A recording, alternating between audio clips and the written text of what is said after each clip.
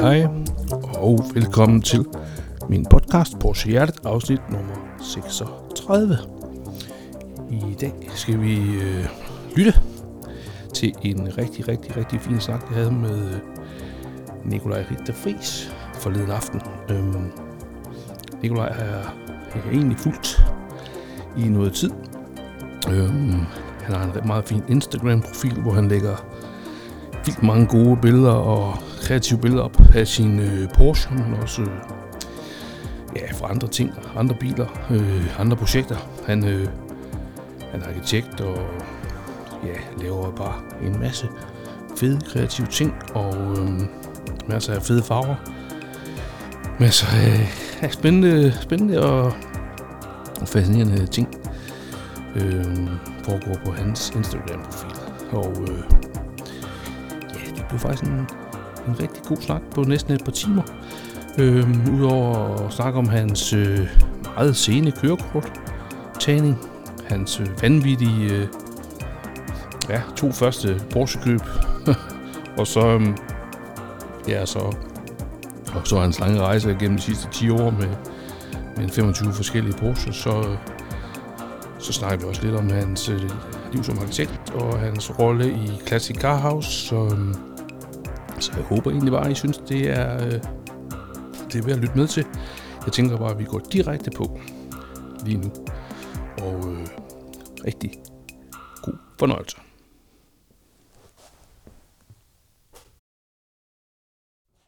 Jamen, hej Nicolai Richter-Friis, og velkommen til den her nørdede podcast. Tak skal du have. Jeg glæder mig utrolig meget til at nørde fuldstændig vildt igennem med dig, Kasper. Ja, vi har jo prøvet at lave den her aftale igennem noget tid, og vi er nok rimelig travle begge to, men jeg er eddermame glad for, at vi lykkes med og kan sidde og lave en snak. Jeg sidder jo over i Aarhus, du sidder hjemme i Rungsted, og vi kører den ind med mobiltelefon, så det er genialt. Men jeg synes, vi skal gøre det. Nu har vi prøvet så mange gange, og projekter og forskellige andre ting er kommet lidt i vejen, men lad os give det et bud på en Porsche-snak her.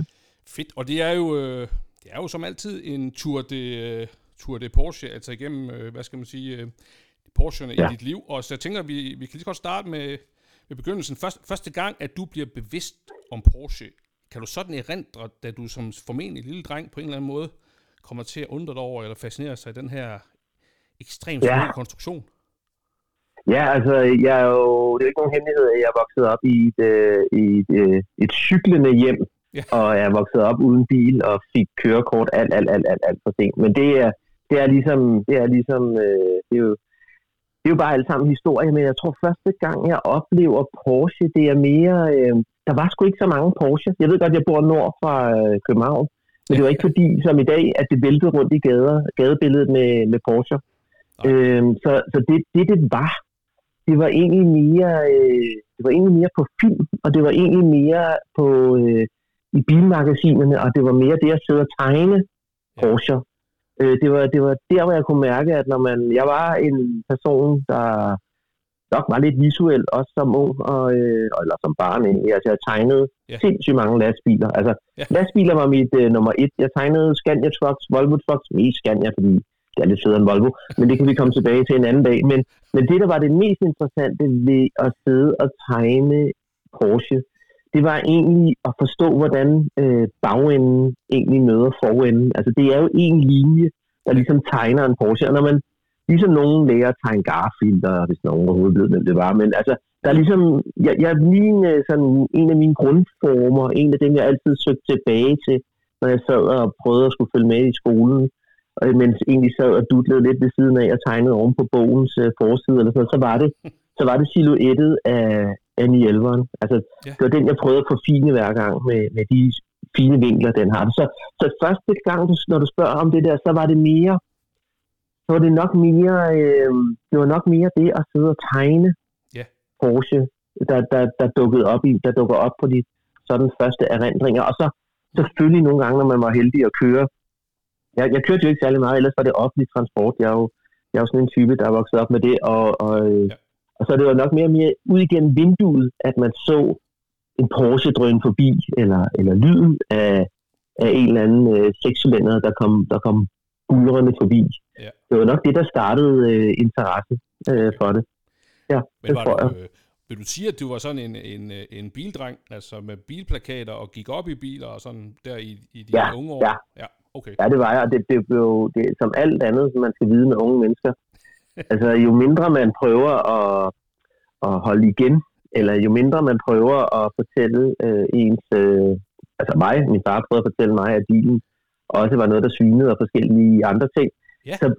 Så mere aktivt søgte jeg jo at få på en eller anden måde bilen helt ind i blodet. Så det kan man jo virkelig lære meget af. Men altså, jeg var jo dybt fascineret af biler, og jeg husker, hvor meget det var nogle gode diskussioner, jeg havde med min far dengang, om bilens fortræffeligheder, og hvad han synes om bilen. Men altså, men jeg tror, Kasper, det der sådan, nogle af de aller første sådan, ting, jeg kan huske, det var nok sådan en G-model. Altså det er nogle af de billeder, jeg får ind, fordi 356'eren, som jeg har jagtet voldsomt sidenhen op igennem årene, den havde jeg ikke fokus på endnu, så jeg startede ikke ligesom for enden. Jeg startede ikke tilbage i de tidlige 50'ere. Det var der ikke fokus på, synes jeg, dengang jeg var ung. Der var 356'eren det svært. Jeg hører jo også om nogle af de dygtige mekanikere rundt omkring op i Aalborg og i området deroppe. De kunne finde en sød 356'er stående ude på en mark med blomster voksne og træstammer voksne ud igennem karossen og sådan noget. Den sidder jo helt forbi. Men så jeg har klart, altså det første er 911'eren, altså silhuettet af 911'eren, det er der, at der er noget, der rammer mig og tænker, hvad søren er det, den form kan? Ja. Altså hvad er det, den kan? Jeg vidste jo ingenting om køreegenskaber og sådan nogle ting. Det kom meget, meget, meget senere i mit liv. Ja. Det gjorde det altså. Men det vil sige, nu ved jeg jo, du er arkitekt, og det, jeg tror også, vi kan jo bare lige nævne, og jeg skal nok lægge det her op også i forbindelse med, at jeg lige poster dem her, men jeg synes jo, at man lige skulle gå ind og kigge, der er 6,5 minutters ekstremt dejlig Porsche-nørderi mellem dig og Nicolai Karlsson, fordi mange af de her videoer, Nicolai har lavet for Porsche Danmark, ikke? Der kan man lige gå ind og tjekke. Tænker også, der fortæller du jo også, at du kommer fra et cyklende hjem, og det er vel fordi, at vi snakker noget radikal venstre, noget økonom, eller hvad skal man sige, noget, måske sådan et kreativt hjem, hvor man har været fokuseret på det. Men hvornår, altså så bliver du bliver uddannet arkitekt, du får arbejde, og så køber du dig ind i kørekort derefter, eller hvad? Eller hvornår får du det der kørekort? Ja, altså det går også ret sent der. Jeg er jo så uheldig, jeg arver simpelthen en bil, fordi min farfar ikke lige er i stand til at køre så meget bil mere, end den ældre her. Yeah. Og på det tidspunkt, der er vi tilbage jeg vil skyde på, at vi er i 2004 eller sådan noget, der har min kone kørekort, og jeg bliver kørt rundt, som jeg sidder på bagsædet nogle gange, og bliver kørt simpelthen rundt, og det er først op i 2005, jeg får kørekort selv. Så det er gået lidt stærkt siden, men jeg har også ligesom sparet op igennem mange år med denne her interesse for bilerne. Men altså så... det er fandme en fed historie. Ja, det synes jeg er meget sjovt, fordi jeg bruger den tit selv internt i mine 2 skønne børn, at jeg er meget, meget påpasselig med egentlig at gå meget, meget stærkt ind for noget, jeg bare tænker sådan, at egentlig det må bare aldrig nogensinde ske ved dem. Hvis jeg så sådan siger, lad nu være med at gå ind i den der ildbrand, altså det skal man selvfølgelig sige, men altså, hvis du forstår, hvad jeg mener, jeg er påpasselig med at lægge sådan ned med at sige, for guds skyld, lad nu være med at gøre dit. Altså fordi, jeg kunne bare mærke, at den der, det blev mere og mere interessant for mig. Det blev mere og mere... at tegne lidt i skjul, eller sådan. Ej, det var ikke, fordi jeg havde sådan en far, men alligevel, altså det der med, altså kunne du ikke også tegne noget andet end biler, eller kunne du ikke også gøre noget andet, fordi verden er fyldt med andre ting, end kun de der 4-hjulede, motoriserede genstande, du sidder og tegner, men altså, vi kan jo også springe op til den første Porsche, jeg får fingrene i. Det ved jeg ikke, hvad du siger til. Jo, bestemt, altså, og det er jo også, det er jo bare, jeg tænker bare lige en kommentar til din far, det lugter lidt af, at han simpelthen bare har siddet frustreret og tænkt, kære søn, prøv nu at interessere dig for noget af det, jeg går op i, så vi kan have det sammen. Ja, men det gør jeg også. Man kan sige, hovedbeskæftigelsen af det, som min far var kunstmaler, og jeg er overhovedet ikke kunstner, jeg er arkitekt. Jeg lever af at bygge hus, jeg lever af at hjælpe bygherrer, som gerne vil have lavet noget, som skaber noget glæde, og som skaber noget mere værdi for dem. Og det er jo det, jeg har det allersjovest med, det er egentlig at skabe projekter sammen med andre mennesker. Men man kan sige, det som jeg så er vokset op med lige der, det var jo, at han levede sig af at formgive, han levede af at kommunikere noget ud på et lærred. Og den ting har jeg taget meget med mig. Og så har det været lidt drilsk også at drille ham med at komme og hente ham i forskellige biler, hvor han nærmest gik den anden vej og gik ind i sit hus igen, og man skulle hive ham ud for at få en tur med noget vind igennem håret. Men altså, det er jo sådan noget, det er jo lidt pingpong. Sjov ballade. Ja. Men det er også meget sjovt. Ja, så det er fint. Hvem gider også at køre Porsche, hvis man kan blive hentet sådan en? Det forstår jeg godt, så er man hellere med bus, jo. Det er helt almindelig logik. Jeg har virkelig udsat den mand for mange underlige biler, før det blev til Porsche. Man skal jo starte et sted, og der har været mange små, mystiske kasser igennem hvad kan man sige, indtil nysgerrig. Det er en fed rejse. Ja, det er en fed rejse. Det er en sjov rejse. Og det er da for guds skyld ikke slut. Jeg tror også, folk, der kender mig lidt, ved godt, at jeg har det med at skifte lidt ud en gang imellem. Jeg har sådan en grundstamme af Porsche, som jeg har ret stærkt på fornemmelsen, ikke bliver skiftet ud, fordi de er blevet så personlige, og de er blevet så... altså der, hvor Nicolai forlod min matrikel sidst, der var det vildeste projekt, jeg nogensinde har været i gang i, altså bilmæssigt. Var jo først ved at starte sin rejse på det tidspunkt, da vi sidder og designer de sidste ting på den her F-model, som vi kan komme tilbage til. Men den er jo, altså den Athena-blå F-model er selvfølgelig en bil, jeg forhåbentlig altid vil beholde. Det håber jeg meget stærkt, for den er så unik og så meget mig, at den vil nok heller ikke give mening i mange andres garage, fordi den er virkelig underlig på nogle punkter. Altså, den er sat lidt mystisk sammen, lige som jeg drømte om. Ja, det er jo også jeg tænker, jeg kan jo lægge nogle billeder op, når jeg poster dem, men ellers så skal jeg også lige have linket op til din Instagram, for der ligger den også. Den har jeg set, og jeg kan godt tage mig af den, hvis du bliver træt af den. Hvad kan du bare sige til? Du må da godt få en kold kasse cola i bytte. Ingen problem. Tak skal du have. Ja. Men det er fedt at vide, der er en aftager derude. Ja. Men skal vi kaste os over din... Altså, fordi det er jo så vildt nok, fordi så har du simpelthen her helt vilde, brændende bilpassion. Du får simpelthen kørekort, siger tak til konen for tro tjeneste ved rettet. Nu tager du over, og så på et tidspunkt, så gør du så det vildeste, du kan, nemlig at siger ja tak til at handle en Porsche. Ja, og det er egentlig handler jeg 2 Porsche på en gang. Fordi at jeg er dybt fascineret af, du kender også bogen, altså det kan vi også komme tilbage til, det er Porsche-bøger. Jeg samler lige så meget, jeg samler på Porsche, så samler jeg på bøger, men jeg samler på alle mulige bøger. Også kunstbøger, arkitektbøger, men selvfølgelig også Porsche-bøger. Men jeg på et tidspunkt der i 2000, jeg tror det er omkring 2012, der får jeg forærende en Porsche-bog, der bare hedder Turbo. Og det er en fantastisk bog, der tager hånd om den niche Porsche. Fordi nu ved jeg godt, at alle har turbo i dag, men da vi var tilbage i start 80'erne og sådan nogle ting, når man kiggede ind i den der turbo-rejse, og det var det hele, det eksploderede på det tidspunkt, der skulle være turbo på, og at man kunne gøre helt vilde ting med motorerne. Så den første Porsche, jeg egentlig køber, hvis vi skulle tage den i den rækkefølge, er sjovt nok lidt nyt, men det er en 97 turbo, med 480 heste eller sådan noget, den dur. Men samtidig får jeg fingrene i en, og den er det der Polar Silver, den der 97. Så den er sådan meget klassisk, sølvsort, og en fuldstændig fantastisk ven. Sætter ikke et som helst forkert ben ned på jorden. Altså, også når vi snakker service, og vi snakker økonomi, og vi snakker gensalgsværdi og sådan nogle forskellige ting. Den turbo der, skulle jeg bare have beholdt. Altså, det vil du nok høre mig sige på gange. Men altså, der har du bare en fuldstændig perfekt stykke værktøj til noget. Jeg lå på det tidspunkt og kørte meget ud til lufthavnen og forskellige andre steder. Jeg kan jo bare huske de der morgener der, og sætte sig ud i den der og starte den, og opleve det der firehjulstræk, opleve en præcision, som var uhørt. Ja. Altså, det var en meget, meget, meget fin bil. Det var en meget, meget fin bil. Jeg var meget, meget glad for den. Kan du huske, hvad årstal er vi i 2006-2007, der hvor den lige er gammel? Ja, præcis. Ja, det var 2006. Men bare lige husk, at jeg køber den i 2013, men bilen er fra 2006. Ja. Okay. Ja, så jeg tog ikke en fra hylden derinde på Nørrebro, fordi det er simpelthen ikke råd til.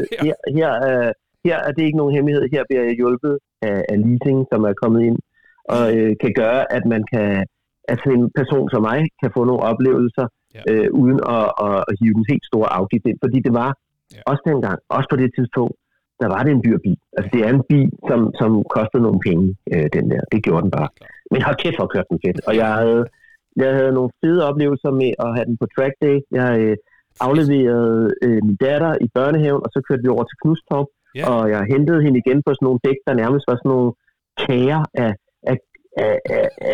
af varm gummi rundt om den der alufælg der. Det var altså, jeg vidste slet ikke, at den spiste så meget dæk, og det er jo også et tegn på, at jeg faktisk heller ikke er nogen rigtig racerkører overhovedet. Jeg kører nok bil som alle andre, egentlig sådan herre for Hansen kører bil, men det er jo klart, at sådan en 97 Turbo der, den kan hjælpe dig forfærdeligt meget ved alle de fantastiske ting, den har at hjælpe.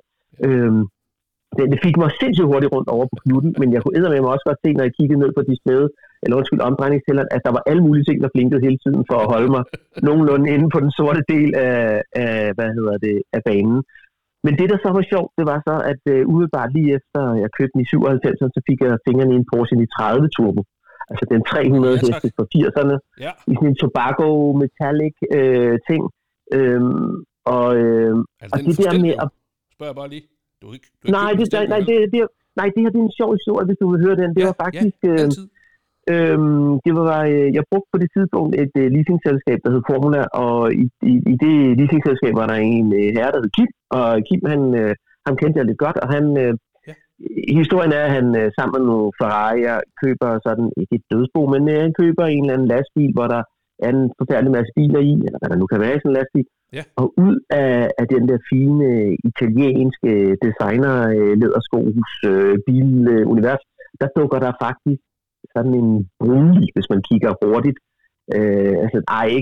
Ikke brunlig, mere mørkegrå, varm bastard ud. Der triller der simpelthen i 30 Turbo ud af bagenden der, og de ringer til mig. De har luret, at jeg er lidt glad for Porsche. Og de starter med en pris, som er lidt voldsom, og jeg tænker, jeg har en i 97 Turbo, det er mere end rigeligt. Og så går der nogle måneder, og jeg kan se, den stadig står deroppe. Jeg kommer der til deres events og arrangementer. Og af en eller anden årsag, så finder de ud af, at de kunne også bare komme af med den. Og jeg får fingrene i den. Men det, der er sjovt, Kasper, det var at gå fra den moderne Turbo til denne her fuldstændig lidt halvfarlige. Nu kommer jeg turbo. Altså, der er så meget turbolag i sådan en bil, og den har kun de der 4 fremadgående gear. Du kører 80 i første, og altså, det er en sjov bil, det er en spændende bil, det er en lidt besværlig bil. Selv hvis man lå og kørte lidt ind i København og sådan nogle forskellige ting. Det var sådan, jeg havde lidt svært ved at finde det der gear, hvor jeg havde det godt, og hvor den havde det godt. Altså, det var sådan, vi var lidt uvenner, men vi var alligevel også gode venner på en hyggelig måde. Altså, han var klart, og det første, jeg gør, det var også, og det var min søde søn, der ligesom guider mig ind i vores garage. Jeg rammer med de der dejlige, store, brede skærme. Jeg rammer jeg selvfølgelig i en pæl, så jeg mærker den også meget hurtigt som en god uven, altså på en eller anden måde. Vi holder den hele tiden på asfalten, den laver ikke ballade på den måde, den lød hammerne godt. Den kom fra Frankrig, og havde haft et godt liv dernede. Det var ikke, du ved, den var ikke perfekt, men den var pæn, og den var god. Og jeg husker meget de der ture, hvor den fik lidt at leve af. Altså man kunne holde den i det der område, jeg ved godt, det lyder lidt som en kliché, men holde den deroppe, hvor den var aktiv, og sådan leve. Altså, det var lidt sjovt, og det var sgu svært. Og igen måske også på en af ens evner.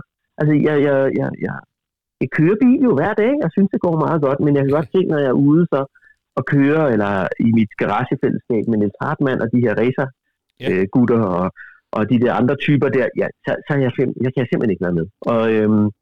Men jeg har det rigtig sjovt, selvom at jeg kører, som jeg kører.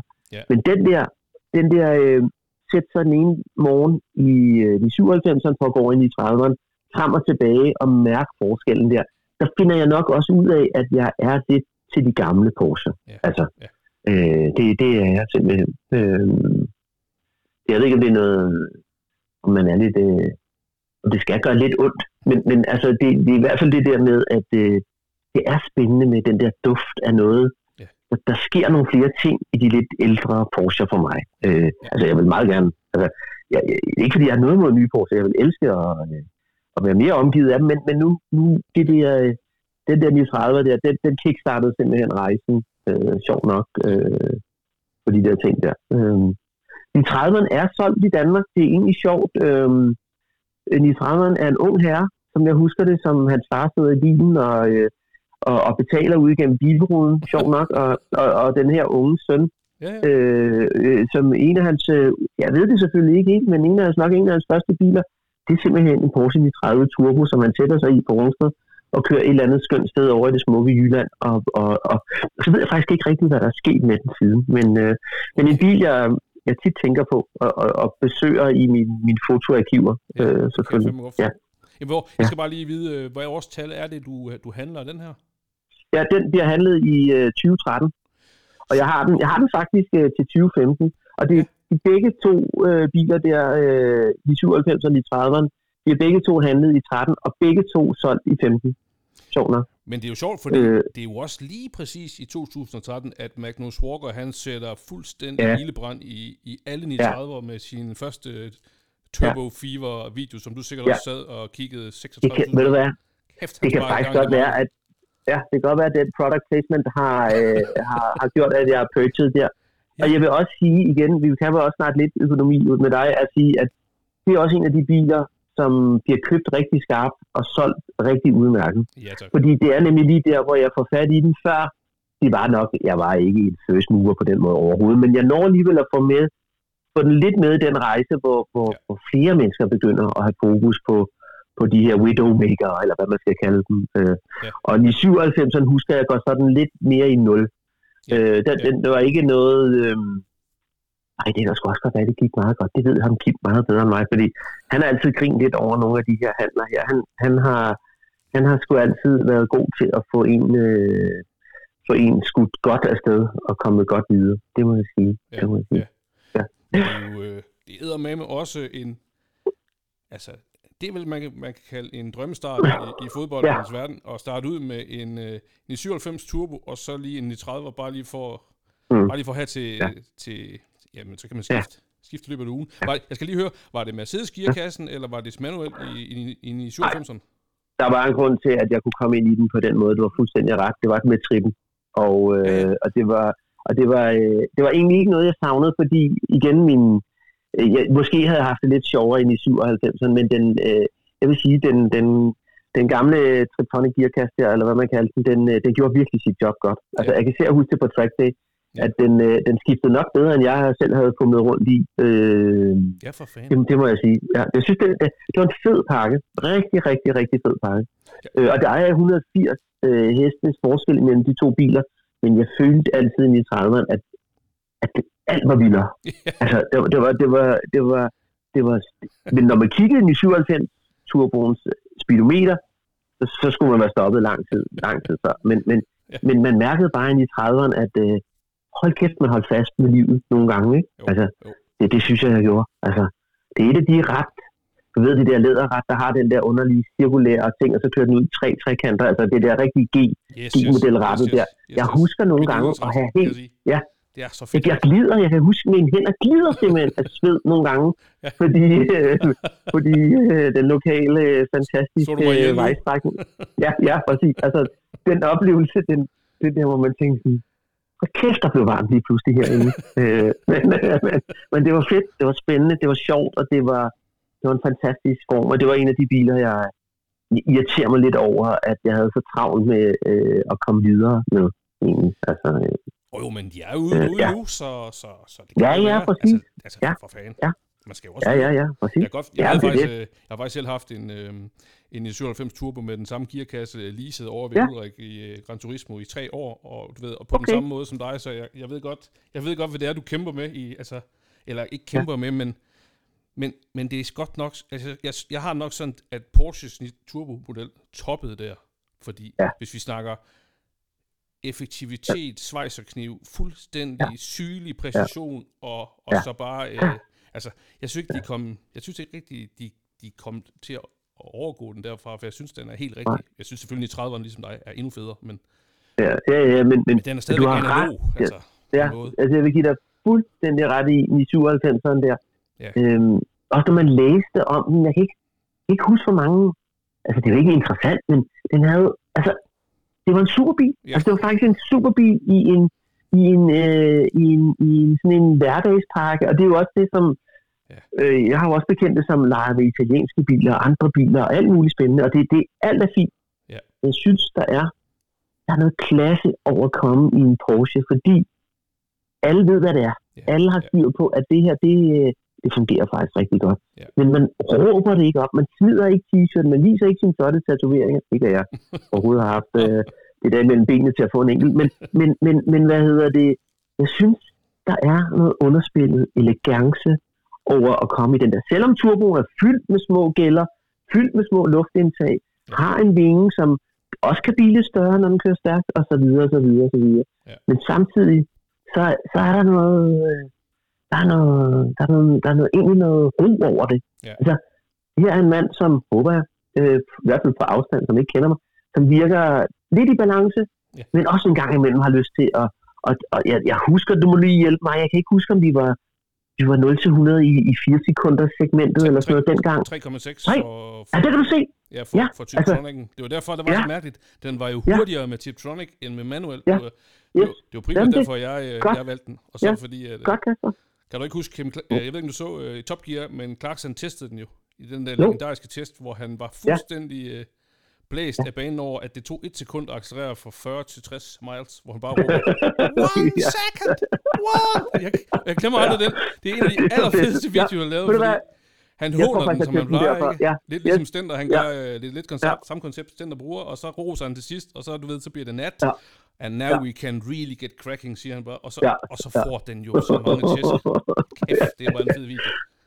Ja, men det er en fed video. Den skal man gå ind og se på YouTube, fordi jeg kan simpelthen huske de der autobahn-ting, hvor han er ude, og han kan slippe den løs, og han fortæller om, at det luft, den her turbo hiver ind, er renere i LA, når den har været igennem denne her motorer, og bliver blæst ud igen, ikke? Altså de der små historier der, de er sikkert fuld af alt muligt, men hold kæft, hvor var det bare. Altså, sådan en fed bil, helt sikkert, og i 30'erne kunne man sige mange fede ting om også. Altså, jeg husker nogle regninger på de 30'erne, som også kan huskes. Men hvad hedder det? Men stadig en super fed bil. Altså, en fed periode, også i ens liv, når de holdt udenfor, det var sjovt, og også at gå og kigge på vinklerne, og se dem som sådan, de er jo familie, men der er nogle generationer imellem. Så det var rigtig sjovt. Rigtig sjovt. Det er også bare, vi har en Jesper Dam, som jeg nævnte, han har jo en urturbo, altså en sort 30 1976 til at stå i vores garage, og det er sjovt, for jeg har set den bil. Jamen, jeg ser den jo i ugentligt, og det er det samme hver gang. Jeg kan ikke lade være med at kigge på den, og jeg bare tænker, hold nu kæft, hvor er den bil bare så irriterende. Den tikker bare det hele af, og den er stadigvæk dramatisk, og den er stadigvæk, man ved også, den kan slå dig ihjel. Ja. Og det er det der med at tæmme det der base der, som jeg bare synes, der er en evindelig historie om, hvorfor man bliver ved med at være fascineret af, og så kører den jo bare godt. Men nok om det. Vi må hellere det er en herreprøve. Altså det er en fed bil. Men så faktisk i 2015, der jeg bliver lidt mere praktisk, der Ulrik vi lige har snakket om, som så på det tidspunkt arbejdede inde hos Porsche. Ulrik Valder ham selv? Ja. Der var han hos Porsche dengang, og der tog jeg ind og hentede sådan en Porsche Panamera GTS med PDK-gearkasse basalt svart metallic og something i den dur.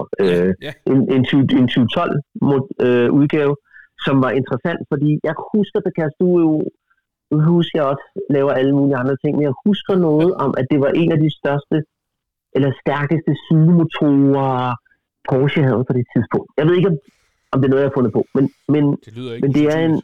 Nej, det var noget... V8 her, er vi ikke det? Ja, jo, på sådan. Måske. Ja, 4,8'eren, 400 et eller andet næste. Og indenfra, en af de fedeste, smukkeste biler indenfra. Ja, kabinen. Altså, når jeg sad og kiggede ud igennem det der, og det var lidt en rejsemaskine for os på det tidspunkt. Vi brugte den til, når vi skulle på ski og sådan noget. Ja. Jeg har 2 børn, der kunne sidde bag i ordentligt, og det var en fed bil, og lyden på den der GTS'er der. Ja. En af de der biler, der hjælper dig med at prutte lidt ned igennem gearne og sådan nogle ting, og der er det der spjæld, du kan åbne og lukke for. Ja. Og det var en god bil. Ja. Det var en god bil. Fascinerende. Lidt lav bil. Lidt 928'eren i familieudgave, synes jeg. Jeg har altid tænkt den som om de har, jeg ved godt, de ikke kommer til at lave 928'eren igen, men hvis de gjorde, så ville de formentlig tage Panamera'en, fjerne... Vil du ikke tænke til, hvis du skulle tegne en... Jo, altså i hvert fald, men jeg tror, vi ser muligheder nu, Kasper,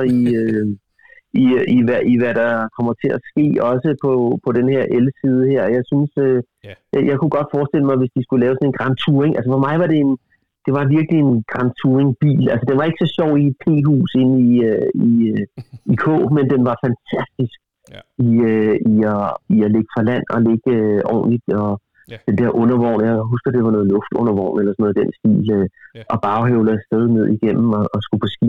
Det var en fed bil. Jeg husker specielt et bjergpas, hvor jeg havde fået helt nye vinterdæk på, heldigvis, men jeg havde selvfølgelig glemt kæderne på en tankstation eller en sted. Ja. Men det, der var det sjove ved det hele, det var, at vi bliver stoppet af det franske politi dernede, og der er en masse biler, der bliver stoppet, og jeg snakker, og jeg siger helt nye vinterdæk, og 4-hjulstræk, og så ham der, den franske politimand, der bare smiler og siger sådan, du kører bare. og så kører op. Vi skulle ret højt op for at komme op til vores hotel. Men den der tur derop, hvor jeg ligger, og jeg kører pænt, men der er jo også nogle søde franskmænd, som prøvede med bæreposer at sætte rundt om deres dæk og forskellige andre ting, som selvfølgelig skøjtede rundt, men jeg lå sådan og dansede lidt op af den der fine, snoede bjergvej der, og kom godt op og overhældte et par stykker undervejs til meget flowet på resten af familien, men jeg husker det, som om det var meget gelinde, stille overhalinger, sådan i den der, med den der bulrende tordenværs V8'er, der bare, den smækkede jo bare gearne ind i den der, altså den der fantastiske, PDK-gearkasse der, det var en god par, men der er ikke så meget at sige om den andet, end at jeg kan huske, at jeg modificerede den lidt sjovt med en sort bil, men jeg lavede nogle små ting med sorte klistermærker, som jeg skulle sådan lidt tæt på, for at se, at der faktisk var noget mathed histerpis, som havde en lille cadeau til resten af Porsche-verdenen der. Yes. Så det var bare for sjov, men det var lidt skal man jo gøre ved den. Men det var jo ikke en speciel entusiastbil på den måde, så samme år der i 2015, der får jeg mit første Porsche 964 Carrera 2, altså en C2'er fra 91 i sådan en Midnight Blue Metallic, som, så bliver bygget en del om, fordi der begynder jeg stadig at have den der tro på, at jeg skulle noget med at køre lidt race eller sådan. Jeg har allerede nu fundet ud af, at jeg skal have mere undervogn, end hvad Porsche kommer med, hvilket der var en voksen mand, der burde have slået mig meget hårdt over fingrene med sådan en PS10 Bilstein støddæmper, fordi det havde jeg overhovedet ikke brug for. Men jeg gjorde det. Jeg fik sådan en Bilstein PS10 undervogn i med sådan en justerbar undervogn. Jeg fik motoropgraderet den. Og blev også min første rigtige ulykke, for at sige det på den måde. Altså hvor jeg slog helt af vejen i den bil der. Sådan en slemme første ulykke med den fine bil der fra 91. Det var synd. Men altså jeg blev sgu drønforelsket i 64-silhuetten. For mig at se de opretstående forlygter, silhuetten er det rigtige, Ja. Du har lidt hjælp, hist og pist. Du har lidt servostyring, du har gode bremser. Det er for mig at se en sindssyg smuk form. Ja, altså, det er det bare. 100%. Det er det. Det er det. Altså, hvis man skulle have sådan en daily driver, skråstreg noget, tage den lidt på noget track day og sådan nogle forskellige ting. Jeg har altid været fascineret af, og det der folk vil grine lidt, når de kender mig, jeg har altid været lidt fascineret af de her R2'eren, altså baghjulstrækket. Ja. Der er ikke så mange af dem, som de firehjulstræk. Jeg tror. Det er jo. Altså, det er jo vigtigt. Ja, det er meget, meget, meget vigtigt. De der få kilo, den er lidt. Nej, det er faktisk en del. Men anyway, så igen det der. Jeg er også blevet ældre og har måske ikke behov for at være i helt den der letvægtsklasse der. Men det kan også være, at jeg faldt af vejen, fordi det ikke var en Carrera 4, altså en firehjulstrækker. Men det kan vi komme tilbage til altid.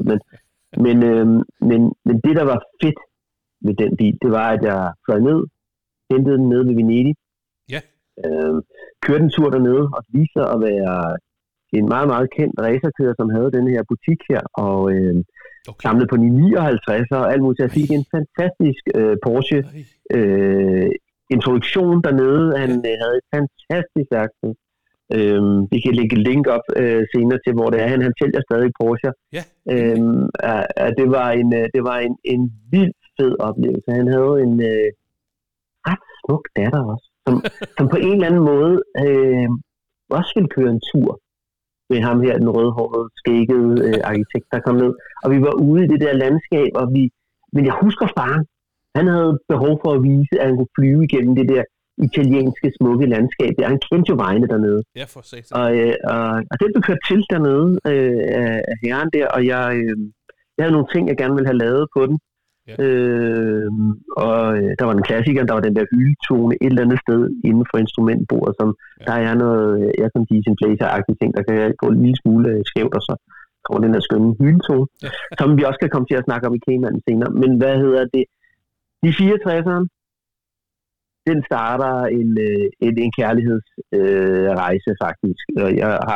Vi kommer også tilbage til nogle andre i 64'eren, men det er en fed bil. Jeg skal lige, må jeg bare lige spørge om noget? Ja. Fordi det jeg lige er fascineret af, det er, at for det første så får du kørekort så sent. Altså det er så kombineret med, at du så rent faktisk mellem de der to, altså fra du får i 97 og så frem til den her i 64, der er du allerede i gang med at sætte undervognen i og stramme dem op, og du har været på track day. Hvad er det for et community, du er i på det tidspunkt, som men ligesom sørger for det? Jamen, og det var det er sjovt, fordi jeg tror, at igen lidt forudtaget, vi sidder og snakker om Porsche, men jeg er sikker på i min grundvold, at Porsche har et unikt community, som er utrolig behjælpsom med spørgsmål, fordi jeg startede ud som novice. Jeg spørger på nettet, vi er her i Nordsjælland, har vi nogle gode Porsche-folk, og det er egentlig det, der også driver det. Det er jo, bilerne er fede, ingen tvivl om det. Bøgerne er fede om Porsche. Historien er den rigtige. De har vundet rigtig mange racer. De er stærke på racerbanerne. De er alle de der ting. Men det, der egentlig er det stærkeste, det er jo egentlig det venskab. Du laver selv dit garage-skruefællesskab derovre i smukke Jylland. Og jeg på det her tidspunkt er jeg på vej ind i garagen hos noget, der hedder Via Retro, ind ad bagdøren igennem. Jeg havde noget. Ja, præcis. Og hvad hedder det? Jeg ved ikke, han var mere det jyske, som jeg husker det, men der var Søren Navntoft, der var en meget sympatisk herre, der hed Peter, der desværre forsvandt hurtigt, men byggede en vidunderlig herre. Nå, men på det tidspunkt havde jeg også noget. Ja, præcis. Altså den mest startede, mest brutale danskbyggede raket, jeg overhovedet kender til. Men på det tidspunkt har jeg også noget italiensk bil og sådan nogle ting, og den kan jeg godt få lov til at stille der i det der lidt mere ikke så tyske univers. Men jeg kommer ind i det der garagefællesskab der også på en måde, og møder nogle fantastiske mennesker, og møder nogle mekanikere, som er gode til at skrue på og lave en 64, som kom fra et hverdagsliv til en lidt mere track-orienteret 64. Og jeg vil sige, den dag i dag, jeg havde egentlig bare skulle holde den helt original. Og så stadig, tror jeg havde det lige så sjovt rundt på de forskellige baner. Jeg brugte den i 64'eren en del, og det var den i 64'eren, der faktisk Niels Hartmann, som er en herre, som mange Porsche-folk selvfølgelig også kender, og i branchen kender rigtig meget. Ja. Det er faktisk igennem den i 64, jeg støder på ham første gang, i forbindelse med, at han står og skruer på nogle biler, sådan, for at, han er jo en speciel herre, men han vil gerne have noget ekstra, hvad kan man egentlig sige, det noget efteruddannelse. Ja. Og han i sin meget travle hverdag, så står han og kunne hjælpe mig også lige, og hjælper nogen med at skrue biler, og gøre dem lidt raceklar.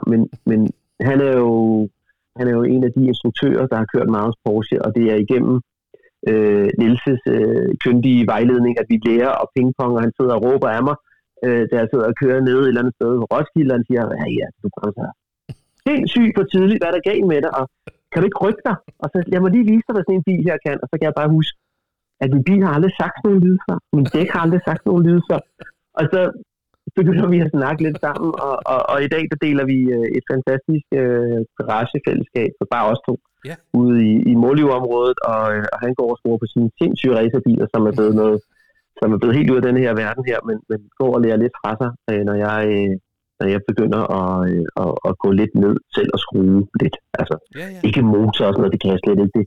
Det skal man lade de dygtige mennesker om. Men sådan småtingsafdeling, jeg kan tage en rode ud, jeg kan de der forskellige ting, men det gør jeg ikke på 964'eren. Men den er ude i det her lille uheld her, og den spiller jeg så meget ad med, og det var i 2015, jeg køber den.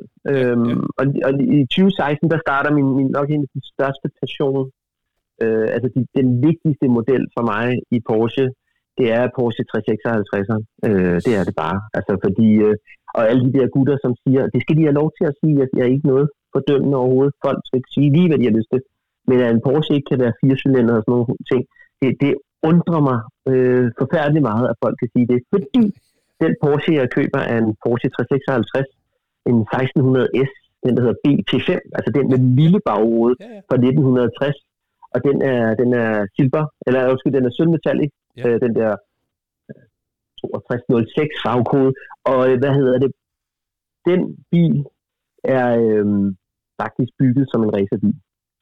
Det er en racerbil, jeg ikke ved, om jeg redder, men den har kørt rigtig meget Classic Race i Danmark på både København og Aarhus, og har overlevet nogenlunde. På det tidspunkt er den folieret, altså før jeg køber, er den folieret i en mat sort, og ligger og høvler rundt i de forskellige danske racerbaner og sådan noget, og har en motor, som er bygget rigtigt. Og jeg på det tidspunkt, vi er tilbage i 16, jeg har den frem til 18, der var synsfolk jo også et skønt folkefærd, og der er en sød herre et eller andet sted her i Danmark, som synes, at den her racerbil kan godt komme på plader. Og jeg får hurtigt veteranplader på. Vi snakker, den er fuldstændig skrællet. Jeg sidder i en skålstol og kører op ad Strandvejen i den. Helt fjollet. Og fuld bur, altså 6-punkts bur og brandslukningsanlæg og alle sten, du hørte, der blev slået op af den og sådan nogle ting.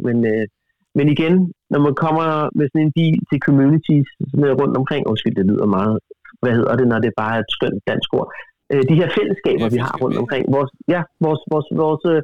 Vores små åndehuller, hvor vi glemmer hverdagen lidt og står og sparker bildæk sammen.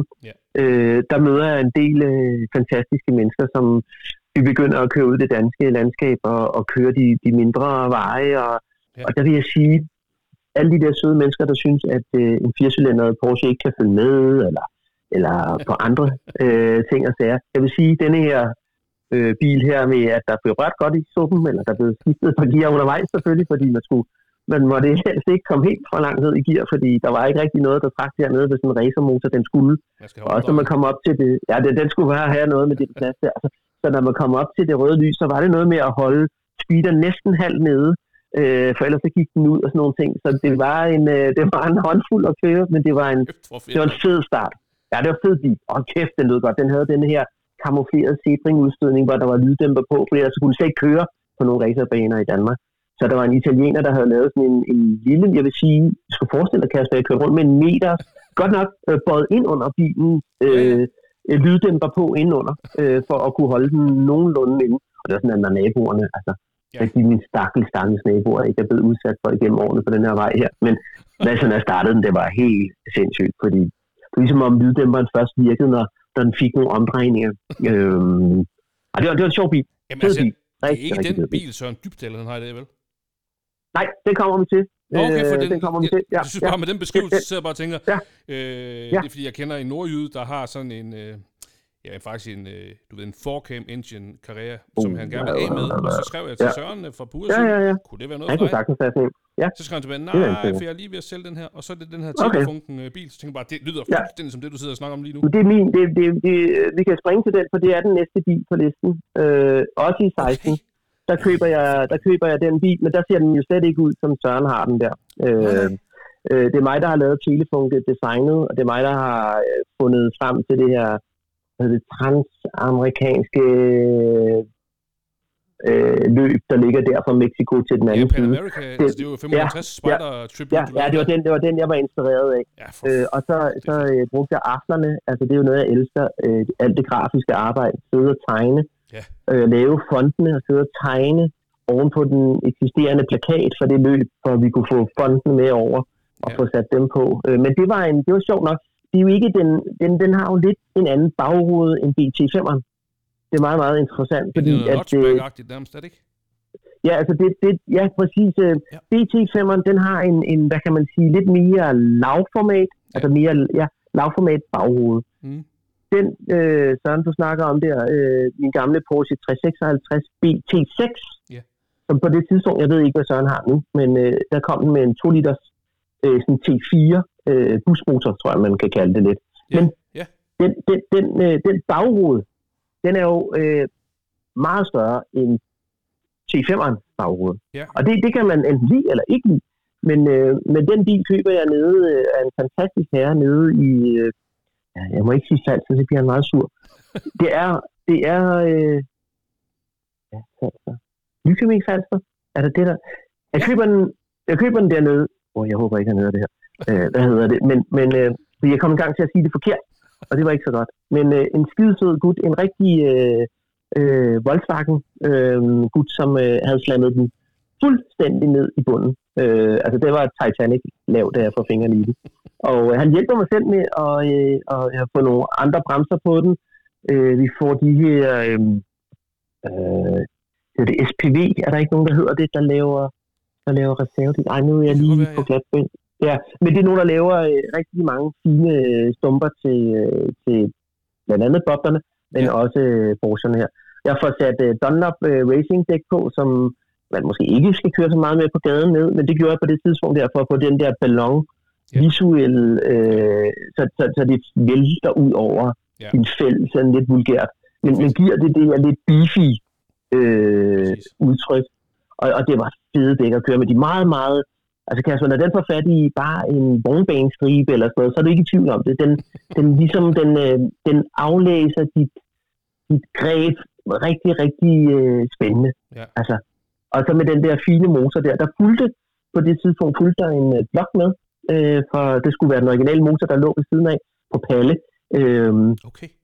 Men det er klart billigere at få fingrene i en, eller de byggede så denne her busmotor til den 2 liters. Så det var en fed bil, lød også godt. Havde en, det har den stadig, den har en en god udstilling på også, der siger noget. Det er fandme fed. Jeg synes, den er virkelig lavet fint. Man kan jo bare lige, jeg ved, at Søren han har den på Elferspot til salg lige nu, så hvis der er nogen, der det er fed bil. Der altså, den er glimrende salgstale her, så skal de jo endelig bare jeg vil sige, at man får meget, meget bil for penge, fordi jeg ved, at den måde, Søren han vedligeholder sine biler på, det er top notch. Altså, det er, han går, alt hvad jeg havde lavet, det synes han ikke var godt nok, og lavede det endnu federe. Mere eller mindre, ikke? Fordi han er ingeniøren over ingeniørerne, og præcisionsmand, og han går bare op i det der. Så der er meget, meget, meget bil for penge der. Faktisk fed bil. Sjov bil, og det er også en af de mest fotograferede biler, jeg har haft igennem tiderne. For den er så visuel, den er så grafisk. Det var den anden. Undskyld, min racerbil blev udstillet inden hos Tak Højers jubilæum, sammen med den Nicolai RSR, som Nicolai har nu. Så blev de 2 biler udstillet derinde til sådan en udstilling, fordi Tak Højer har haft meget med det her tidstagning og racerløb og gøre alle de der fantastiske ting. Ja, præcis, og de har jo altid været spot on der. Så de 2 biler var derinde, men Men der kunne den der Outlaw BT6'er helt klart også have gjort sig rigtig, rigtig godt. Ja. Men så kan vi jo springe videre til den næste 356'er. Ja. Den er den bil, jeg har. Alle de andre biler, vi har snakket om nu, har jeg skilt mig af med, eller ødelagt lidt. I 2018, der køber jeg en Porsche 356 AT1, en 1,6 S, eller 1600 S, fra 1956, i denne her grønne, sådan ædelstensgrønne farve. Og det er en keeper. Altså den har den vildeste historie, den bil. Det har været, den har været så mange gange over Atlanten, at jeg selv har sat det at følge med. Den er virkelig blevet brugt som, den har kørt alle mulige typer race, langdistanceløb. Den har været på det her 356, vil jeg ikke sige, magasin, som er et meget, meget vigtigt blad for alle os 356-nørder. Der er det redaktørens gamle bil igennem, jeg vil skyde på 20-30 år, er den blevet brugt i alle hans artikler. Det er baglygte, man ser på alle hans, når han ligesom som redaktøren laver et forord til magasinerne, så har den været på det, at den er blevet brugt rigtig, rigtig mange artikler til mystiske oplevelser i den bil der. Og jeg finder den i Holland, hvor den på det tidspunkt har en 912'er motor i, men så heldigt, at blokken ligger ved siden af den originale blok til bilen, og der får vi et hollandsk firma til at bygge en Wilhoit-inspireret motor til bilen på den originale blok, og den sidder, jeg tog ikke 912'er motoren med, men jeg tog selvfølgelig den pakke med. Og det var Rasmus Vind, som er en anden Porsche-nørd, som du burde snakke med en dag, fordi han er en true Porsche-nørd. Har man en sort 912'er? Nej, lige nu har han en lidt en bastard, sådan en 912-6 i sådan en syregrøn farve. Okay. Han er old school dude. Rasmus Vind er super cool. Jamen har han ikke haft en 912'er, hvor han var med i en reklame for Shell? Nej, det kan sgu godt være. Nå, okay. Jeg synes ikke, han har... Okay, men jeg synes aldrig, jeg har set ham i en sort 912'er. Men jeg har set ham i en gul, sådan lidt... det kan være, du kender ham bedre end mig. Nej, det gør jeg ikke. Jeg kan bare huske i 13, 14, 15 stykker, der var der den der sorte 912'er i en Shell-reklame i motor. Jeg tror, det var efter... Han er meget fotogen. Han er en fotogen herre og sådan noget. Så, men hvad hedder det? Nej, men spøj til side. Det der var... Han finder den online, den bil, fordi den var... På det tidspunkt havde han en drøm om at køre det der løb der. Der skulle bilerne være fra 56 eller nedad, og vi jager de der biler lidt, fordi der jo, imens de her Porsche foregår, så foregår der også nogle andre biler undervejs. Der er jo ikke kun Porsche, men den Porsche ville kunne køre det løb, fordi den er fra 56. Og den har, altså den der historie med alle de løb, den bliver leveret, Kasper, på sådan nogle vinterdæk. Jeg ved ikke, om de hedder dubdæk i Sverige, men med store pile, eller pigge ud af dækkene, altså den kravler nærmest af den der transporter der med de der mystiske dæk på og sådan nogle ting, og så har den nogle rigtig, rigtig spændende dæk og fælge, som også er originale, som kommer fra en meget, meget eksklusiv Porsche, så den er lidt bygget om på den måde, at den har bremserne fra en 356 C'er, den har 2-kreds bremsesystem, den har et varmefyr, den har el i forruden for at kunne køre de her permafrostløb og sådan nogle forskellige andre ting. Så det er en sjov bil, jeg prøver at holde liv i og køre alt for lidt i den. Men jeg glæder mig rigtig meget til at snart skulle ud og køre i den. Altså, det er en fed bil. Den har nemlig, her snakker vi de helt små ruder. Ikke knæk forruden, for det kunne have været det år. Vi kunne have været det. Jeg tror, vi er sådan noget, ham der den søde Anders inden for Porsche, hvad nu han hedder. Anders, ja. Han har jo styr på sine numre. Jeg har på fornemmelsen af, at der er ikke mange stelnumre, der skilter sig for at have en knækket forrude. Men det er jo også noget, der står højt på ønskelisten en dag. Men det er en fed bil, og den har lidt brospor. Det står meget penge. Altså, der er ingen som helst galt med den. Men man kan se, at den også er blevet brugt lidt. Det kan jeg utroligt godt lide. Den har en... Den har en spister kabine, hvis du kan sige det. Bagsæderne er slettet, buret er i. Og har en fantastisk lyd, den der 4-cylinder sprøde lyd, når motoren er bygget rigtigt. Den lyder pishamrende godt. Altså, virkelig fed bil. Men den kører med 904 magnesiumfælge, ikke? Jo, det gør den faktisk. Det er nemlig magnesium, ja. Det er heller ikke noget. Ja, det var... Og ved du hvad? Der er nogle gange, skal man fandme også være heldig, fordi Rasmus havde fanget det med det samme. Men det gik først skidt op for mig sent, at hvad de der fælge var. Og folk spørger nogle gange, når de kigger på, samlingerne, så står de og kigger lidt, og tænker, hvad er det der? Ja, den er skruet op og sådan noget. Så, no. Men If you know, you know. Ja, you know. But jeg er meget glad for den. Og det var også den, vi brugte i den lille Porsche-film, hvor vi kørte den ind i 93'erne også. Ja. Men det er et fed bil. Jeg er meget glad for den. Og det håber jeg, at en af de biler, som jeg kunne give videre en dag til, hvis der er nogen i familien. Jeg skal jo ikke presse nogen ud i noget som helst. Det har du jo lært mig i den her samtid. Ja. De er hurtige til det der med kørekort. Det giver lidt frihed. Men jeg vil sige, den er virkelig det er en fed bil. Jamen, den er rigtig fed. Ja. Og jeg synes også, at A-modellen er måske den smukkeste Porsche, jeg nogensinde lavet, hvis man sådan jeg er meget produceret. Ja, men jeg er helt enig. Altså, jeg har det lidt med 3A'eren, at den kommer meget, meget tæt på, og det kan godt være, fordi jeg sidder lidt misundelig, jeg ikke selv har en 3A, men jeg vil, den drømmer jeg altså meget om en gang. Altså, den er højt på listen. Men Kasper, der er vi jo også oppe i, at lige meget om du bare finder en damemodel, altså bare en 1600 uden noget S på og sådan noget, og de hedder sikkert også noget, de kan hedde noget helt andet slagvolummæssigt også. Og det kan blive meget, altså det kan hurtigt blive voldsomt dyrt i den der, det kan blive virkelig, virkelig dyrt. Og der har jeg det fint med min lille A10 der, som er brugsværdig. Jeg kørte til det første mit andet Unasi-løb. Ja. Mit andet, det er nede i Tyskland, nede ved Essen, som også kører her i år igen. Og vi skal en masse mennesker igen. Nu snakker vi om det her fællesskab. Ja. Fantastiske mennesker på Jylland.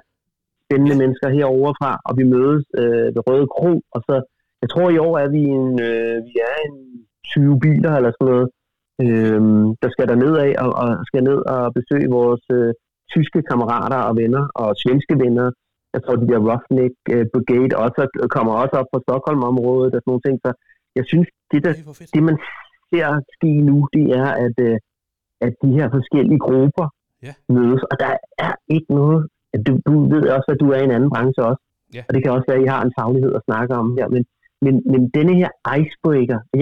Jeg kan stå til et arrangement i 64 Tribe Event over i Sverige, og lige pludselig stå og snakke med en fra Tyskland, som jeg ikke kendte for 10 minutter siden, men på en eller anden måde har vi noget sammen, som gør, at vi endda også kan havne ud i at lave noget forretning sammen, eller noget andet senere. Altså, det er virkelig en moderne, fed golfbane, det der. Jeg ved ikke, om der bliver lavet meget forretning på golfbaner, men det har jeg hørt, og jeg har aldrig spillet golf.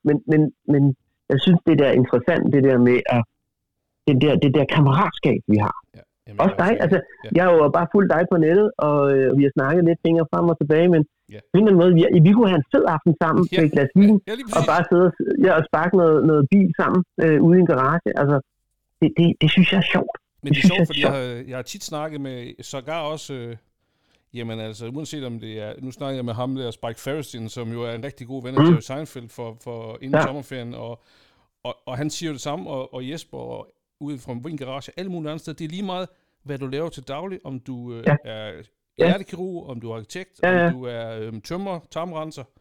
Det er fucking ligegyldigt. Enig. Altså, der er ikke nogen, der går op i det, for når du står der med din gamle 56, og jeg står der med min i 14 eller min i 11, jamen så står vi bare og snakker om det. Altså, ikke fordi, at man ikke skal snakke om arbejde, men det er ikke relevant, hvad du tjener, det er ikke relevant, hvad status, om du er leder, om du er... Jamen, du gør rent. Det er, altså, whatever. Det er bare bilen.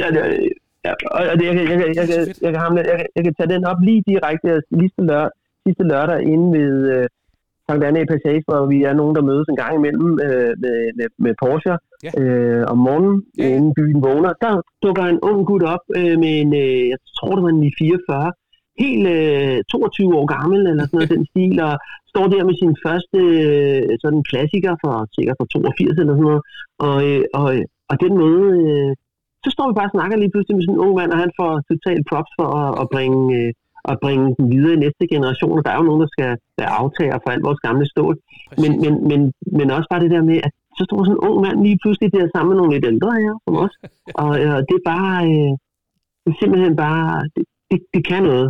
De her biler kan bringe os sammen på kryds og tværs af fag og alder og økonomier og alt muligt. Ja. Vi står sgu om noget fælles, når vi står derude, og det er fedt. Det er jeg meget glad for. Nå. Ja.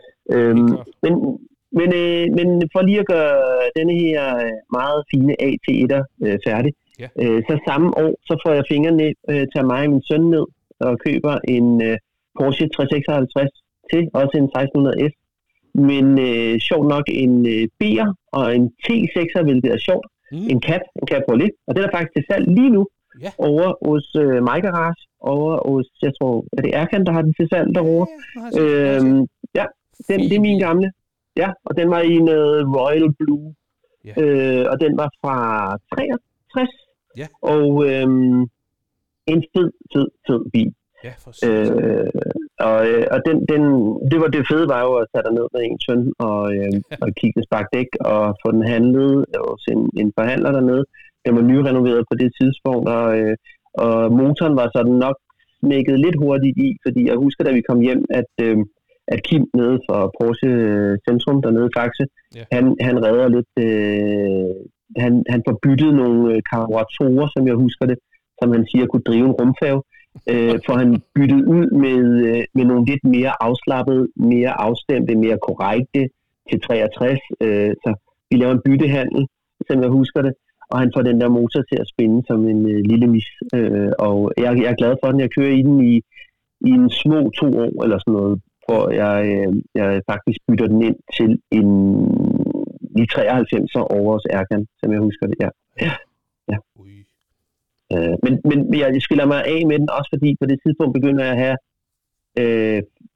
forholdsvis mange 356'er sådan stående, og jeg kan også se, at jeg har altså det er skide fedt med 356'er, og det er rigtig dejligt, men jeg har ikke behov for flere 356'er på det tidspunkt,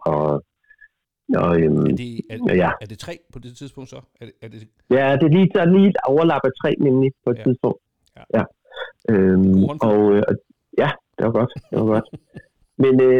Men kappen der kan jeg sige, at det var en jeg husker meget, den havde en helt speciel duft. Der er jo nogle biler, der kan nogle andre ting, at den havde en eller anden duft, der var på en eller anden måde det der med, at når du kører igennem landskabet i en åben bil, og det var egentlig også dufte for markerne omkring, og du ligesom, man havde en meget en-til-en oplevelse af det at køre igennem landskabet, og sådan opleve det der landskab der.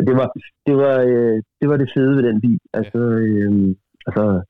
så den blå farve og de der ting, det var faktisk en rigtig, rigtig fin bil. Jeg håber, den nye ejer bliver rigtig, rigtig glad for den, fordi den har i hvert fald ikke gjort nogen ting rigtig galt herhjemme. Det sådan husker jeg. Ja. Jeg ved ikke, hvem der sælger den egentlig. Jeg aner det ikke, hvem der egentlig har den. Men jeg fandt aldrig ud af, hvor den var hen. Når du tænker, at den måske er kommet til salg igen, og så i kommissionssalg eller et eller andet? Ja, jeg ved det ikke. Men jeg ved det ikke. Nej, det ved jeg ikke. Det er jo egentlig også lige meget. Men det er jo altid sjovt med ens børn, hvor de ender hen. Ja, det er egentlig meget sjovt, og også når man møder dem. Jeg møder jo en del, herovre. Ja. Fordi jeg har jo haft nogle stykker igennem, og jeg synes, det fedeste er, og det kan vi jo, det er meget god til at lægge op til den næste Porsche, som jeg sælger til en nabo, og en meget, meget god kammerat, lillebror. Ja. Sælger jeg en Porsche, en G-model, altså en G-serie. Ja. En tidlig G-serie, en 73'er Targa, 2,7 liters, i denne her signal gule farve. Ja. Altså Den er stadig narrow body, hvilket jeg har ret fascineret af. Den har stadig rigtig, rigtig mange af stumperne fra F-modellen før. De har lånt rigtig mange af roderammerne, spejlene og sådan nogle ting. De er ligesom om, de er værd for...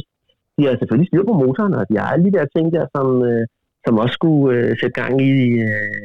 og den her impact bomber og de her forskellige andre ting er selvfølgelig på den. Yeah. Det ligner ikke en F-model, men den har alligevel lånt rigtig mange stumper derfra. Yeah. Og min første takker, hvilket jeg savner meget takker'en. Altså, takker'en er en rigtig fin blanding af at køre åben og køre lukket og køre sådan med vinduerne oppe og vinden, der bare lige høvler henover. Så det er en sjov... Ja, og jeg købte den på vej ind mod København.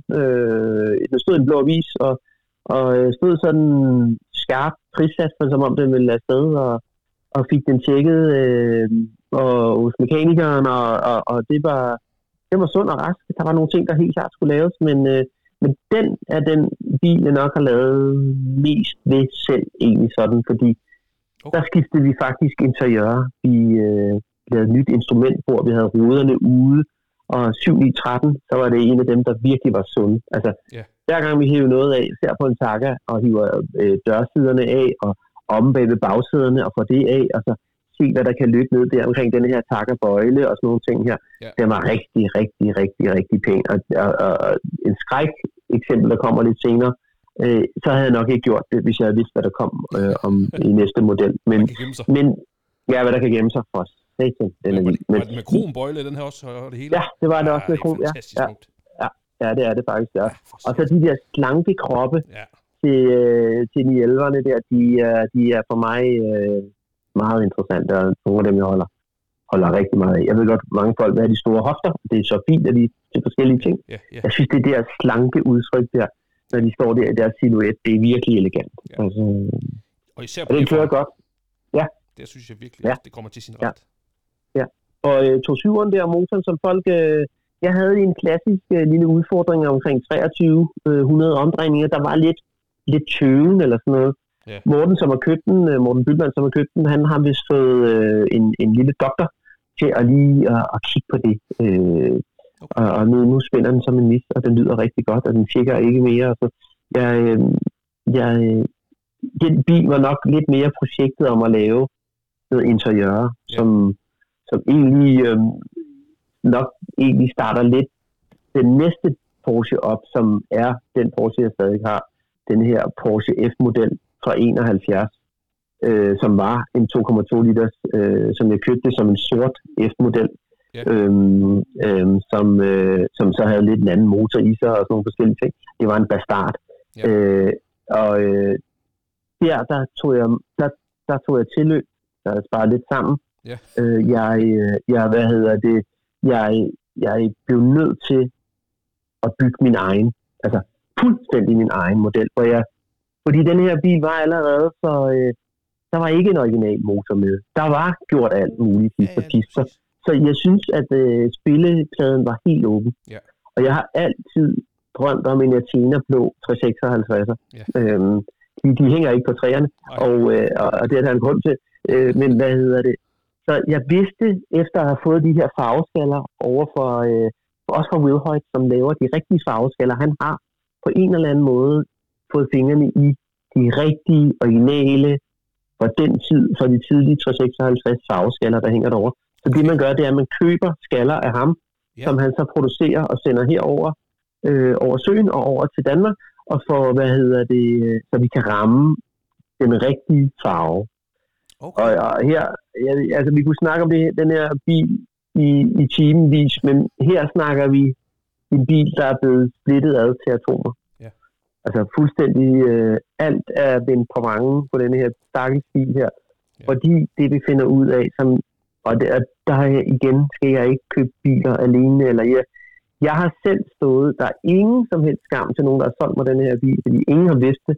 Der er nogle Bondo-eksperter over i San Diego, som er så dygtige, Kasper, så de slet ikke ved, hvor dygtige de er. For jeg stod, og jeg lover dig, jeg stod med en skruetrækker og stak alle de steder, jeg har lært at stikke, og det lød, og der var denne her, jeg ved ikke, om man kalder det grisehud, eller denne her lille den her hud, som Porsche også kommer med, sådan lidt, den her lidt lubrede bund der og sådan noget ting. Ja. Det viser sig bare at være det vildeste glasfiber opbygningsarbejde. Så den havde været igennem denne her proces, den her blæs af at komme ind til, så var der et stelnummer tilbage mere eller mindre. Der er lidt her der var nogle gode ting tilbage også. Ja. Men vi snakker ny bund, ny hattegylde, ny firewall, rigtig mange timers arbejde hos pladesmeden. Altså virkelig mange timer. Men så blev det jo mere eller mindre så bare den bil, jeg skal have resten af mit liv, har jeg på fornemmelsen. Fordi nu har vi at gøre med en bil, der har været det hele igennem. Yeah. Og motoren, den fik jeg igen byttet ned hos Kim til noget, der passede bedre end 2,4 liters med mekanisk indsprøjtning. En motor, Kim havde gået dernede og bygget på i mange lange aftener, og havde bygget sådan på selvfølgelig en gammel blok, men fuldstændig gennemrenoveret en 2,4. Og det er nok en af de motorlyde, jeg er mest afhængig af alle de mystiske biler, jeg har været igennem, fra Lotus og til Lancia til Landrover til alt muligt. Den lyd med den udstødning. Ja. Jeg var ude i går og lavede noget film med den, og sådan en aften, hvor der ikke er nogen mennesker, og man kører ud i landskabet og sådan noget. Nedgearinger, og den der en lille slagvolumen på de 2,4 liter, og den der villighed til at vi dreje rundt. Det er bare en fed bil. Ja. Den er bygget af Tina Blå. Den er flaskegrøn læderindtræk. Vi har fundet tæpperne for 356. Denne her, det er sådan lidt et listret tæppe med små grønne punkter i, altså små pletter af grønt i, som det her flettede tæppe her. Det er jo min egen skyld igen, jeg bestilte alt for meget læder.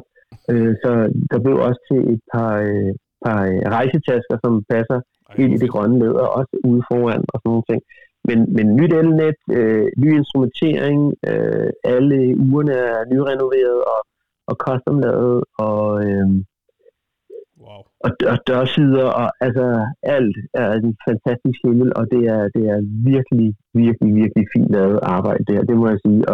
Og der er en af de her gutter i området her, som bare, altså, som kan hjælpe en med de her ting her, og det er de her early 911 parts, som er Marek, som har noget fabrik, hist og pist, og kan skrue på de her ting, og kan tage en med på den her rejse. Jeg kunne aldrig have lavet det uden Rasmus og Marek, som også undervejs har sagt, nej, altså, jeg synes også, at det er fine tegninger, du har lavet, forstår godt, hvad det er, du vil, men du kunne måske også gøre det her og det her. Så den der dialog, der igen er, og igen også brugt vores fællesskab, spurgt ud og sagt, når jeg tager de her farver og lægger op, og det er der egentlig også slider måske lidt på dem, der følger lidt med på Instagram, men jeg spørger også meget tit, denne her farve i forhold til denne her, og jeg føler selv, jeg ved, hvor jeg vil hen, men det der med, ligesom i arkitektur, ligesom i med projektudvikling og forskellige andre ting, det er ikke et soloopgave det her, det er sgu et teamwork, og det har det virkelig været her, altså, det har virkelig været teamwork også. Og også Niels Hartmann på alt leder. Altså, jeg ville jo aldrig have begivet mig ud i hele denne her polstringsrejse, hvis det ikke havde været for Niels' kæmpe dybe skuffer af specielle ledermønstre, og hvordan man kan se, hvad basket weaves er i forhold til alle mulige andre ting, og at kunne sidde der og fintune det ind, og kunne mærke på stoffet og på materialerne, hvad det ligesom skulle være for en bil der. Og den er jeg meget glad for. Ja, det er også meget glad for. Den må du også, jeg ved ikke om, men den skal vi i hvert fald helt klart have nogle billeder op af nu her, når jeg er på, fordi det er bare, det er et reelt mesterværk. Ja, jeg synes faktisk, det er en rigtig fin bil, og hvis vi skal snakke undervogn, så er den blevet gadet. Nu er jeg også blevet lidt ældre, jeg har ikke behov for de helt hårde. Altså, det er en fed, stram med de her turbostyrsstænger og de her forskellige andre ting for lige at få den op. Og de er helt nye produceret af nye Fuchs-fælge, bare for at sikre os, at de er helt runde og alle de der ting. Det kunne også være, at man skulle have fundet nogle gamle, men nu er vi bare gået, altså vi er gået all in. Og det har været en økonomisk voldsom rejse også. Det har det været. Men samtidig, så ved jeg også, at denne her bil, den vil jeg meget gerne køre i, når jeg også nemmer rundt og bare er en ældre herre, end jeg er nu. Den håber jeg meget også altid får en plads i garagen. Ja. Det skal den have. Hvis du får lov at bestemme. Ja. Og så kan vi kan jo hurtigt gå videre. Det kan være en hurtig omgang, men alligevel kan lige have et par ord med i. Det var i 2020, denne her F-model startede, og i 2020, der køber jeg også en Porsche Taycan 4S, en hverdagsbil. Og den er genial til mit hverdagsbrug. Den holder gratis. København. Ja. En sød bil at køre i, kører godt, kører lækkert. Ja. Den havde nogle børnesygdomme, ny model. Okay. Det er blevet klaret, og den er det er en fed hverdagsbil. Jeg er meget glad for den. Din podcast fungerer rigtig godt i den, og sådan noget ting. Det er en bil, hvor man må ikke slappe af, når man kører bil, men jeg kan komme ned og forberede mig til en dag, som er fyldt af telefoner og alt muligt, og det er en sød bil at køre rundt i. Jeg er rigtig glad for den, faktisk. Du har den endnu? Ja, det har jeg. Ja, det er min daily driver. Sammen med noget, vi kommer tilbage til lidt senere, men det er jeg glad for. Lige i 2020, der bytter jeg jo. Det er der, jeg bytter min 356 Cap til en 93 Kreator. Segway fra 94. Altså før var jo ram udgaven, hvilket man måske har været lidt opsvåret, det ved jeg ikke. Men manuel gear, altså nok den perfekte 911, hvis du spørger mig. Altså sådan, den undervogn, på det tidspunkt, det har jeg altid haft ret godt styr på bagenden, synes jeg egentlig. Men her kan man bare mærke, at der har de ligesom bare sagt, okay, det var ligesom, hvad vi kunne med det luftkølet. Yeah. Det var ligesom, hvad vi kunne med denne her placering og denne her type motor. Og det for mig at se, var det var virkelig en fed oplevelse at køre sådan en der. Yeah. Kæmpe oplevelse. Også på grænsen til at være lidt easy. Altså, den var så velkørende. Den opførte sig så forbillerisk. Altså, der var ingenting galt med den, at den måske et eller andet sted, hvor jeg kan mærke i 64'eren, den snakker lidt mere til mig end i 93'eren. Jeg vil gerne hoppe ud over en klippe for at få fat i den igen på et tidspunkt. Det er slet ikke det, jeg siger. Nu sidder vi også og snakker om nuancer, som er så marginale små, at kæft, det var fed.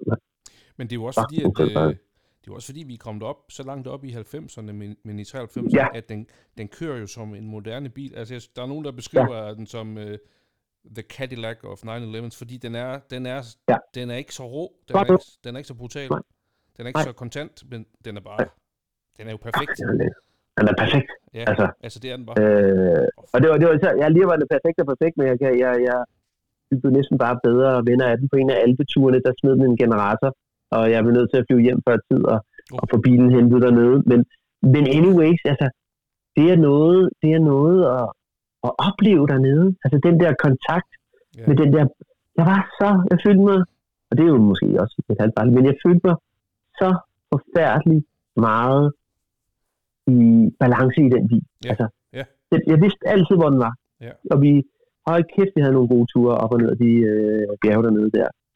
Det var så fint. Så det er fed, altså virkelig interessant bil og vigtig bil, også når vi kigger ind i designlinjen på Porsche. De får lagt de her, de prøver noget nyt af, synes jeg her, som er interessant. De har lagt forlygterne ned, og de er blevet lidt modige. De er skiftet, de er gået fra 964 til 993, og der sker noget designmæssigt, som er interessant. Jeg virkelig en flot bil, virkelig en elegant bil. Ikke sidste gang, jeg har set. Må man bare sige. Altså, virkelig. Og spørg igen kabinen. Jeg ved godt, den er jo stort set identisk med 64'eren, men den er... Du har ret. De har fået styr på en masse ting. Irriterende små... den er lækker. Lækker bil. Den kører også i området. Den blev solgt lige rundt om hjørnet også. Eller NIK, og den har også skiftet ejer til en nu, jeg også kender. Så det kan være, den dukker op igen på en eller anden måde. Hvornår solgte du den? Den solgte jeg i 21. Den solgte jeg faktisk tilbage til Erkan over for mig garage. Han købte det sekund. Jeg bare nævnte, at jeg vil bruge penge til et andet projekt, så stod han der. Og det er jo det, som også er fedt ved nogle af de her biler, når man er kommet lidt deroppe af, så ved de der forhandlere, som man jo er, at den kan man lige handle, og det har man hjælpe hinanden lidt der. Det var super fint. Ja. Men så køber jeg noget, som er lidt crazy. Altså i 2021, der køber jeg en Porsche 964, også en Carrera 2, men sådan en RS-klon, altså virkelig en RS-klon i mintgrøn fra 1990. Og det her, der snakker vi den slemme dreng i klassen. Det lyder som Rammstein, der er gået i buller tordenvejr. Og det er en vild bil. Altså, sindssygt fed bil. Og en bil, man måske også skulle have beholdt, men det er sjovt, fordi det er en lidt sjov historie. Altså, vi snakker bur, vi snakker stram undervogn, vi snakker alle mulige små lækre kadoer til RS'eren, skålsæden, alle de der fine ting, som jo er en af de mest lækre, sådan måske ikke billige, fordi det rigtige skålsæder er faktisk ret dyre, men hvis man egentlig skal tune sin bil og starte bare et sted, fordi Porsche er jo i hvert fald langt foran, hvad jeg kan som bilist. Men hvis man skal lave lidt en bil, så er det egentlig bare at lave nogle gode sæder, nogle skålsæder, som får fat omkring ballerne på dig, og du ligesom også styrer den dernede, og kan komme rundt med den bagende der på den måde. Det er en helt fantastisk bil. Men det sjove er ved den bil, det første gang jeg kører ind på vores kære Arne Jakobsen tank herover, så er der en herre, der siger, den vil jeg gerne købe. Og jeg griner lidt af det, og vi griner lidt af hinanden, og så bliver herren ved, og han bliver ved, og han bliver ved, og han bliver ved, og han er en god bekendt, synes jeg. Og det er jo også en af de her kammeratfællesskabsagtige ting, at vi kender hinanden. Ja. Og så en dag, hvor jeg på det her tidspunkt, skal jeg også lige sige, at jeg starter mit eget firma, der sker andre ting. Jeg har ret mange biler på det her tidspunkt her, og det er en af dem, som man måske ikke får skilt sig med, men jeg skal også holde fokus på forretning og forskellige andre ting, så jeg sælger den til ham, og den kører. Jeg ser den en gang om ugen, og det irriterer mig lidt, hver gang jeg ser den, på sådan en skøn, kammeratisk måde. Men det er fedt at se den, og det er fedt at se den bliver brugt, og den bliver på alpeture, og den bliver bare tonset igennem. Ja. Så den er i hvert fald solgt videre til en med det samme hjerte som dig? Perfekt. Ja, fuldstændig. Men var den født green, eller hvad? Var det originalt farve til? Nej, den var født sort. Okay. Sort. Den får den helt store tur nede i... Ja, det er altså... Den er ruby.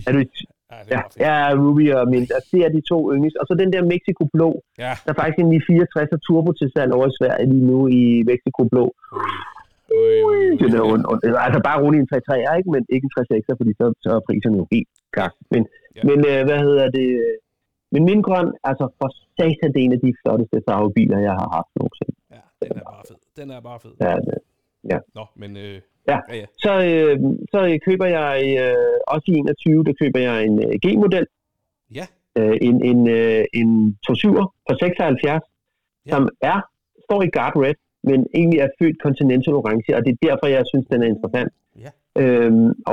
Den er det skulle have været et far-søn-projekt, men der skete noget andet. Vi fandt et andet far-søn-projekt at arbejde på, som var, måske var det faktisk bare et far-far-projekt, og så tog jeg min søn til gidsel, og kaldte ham ind, og at han skulle være med til det her.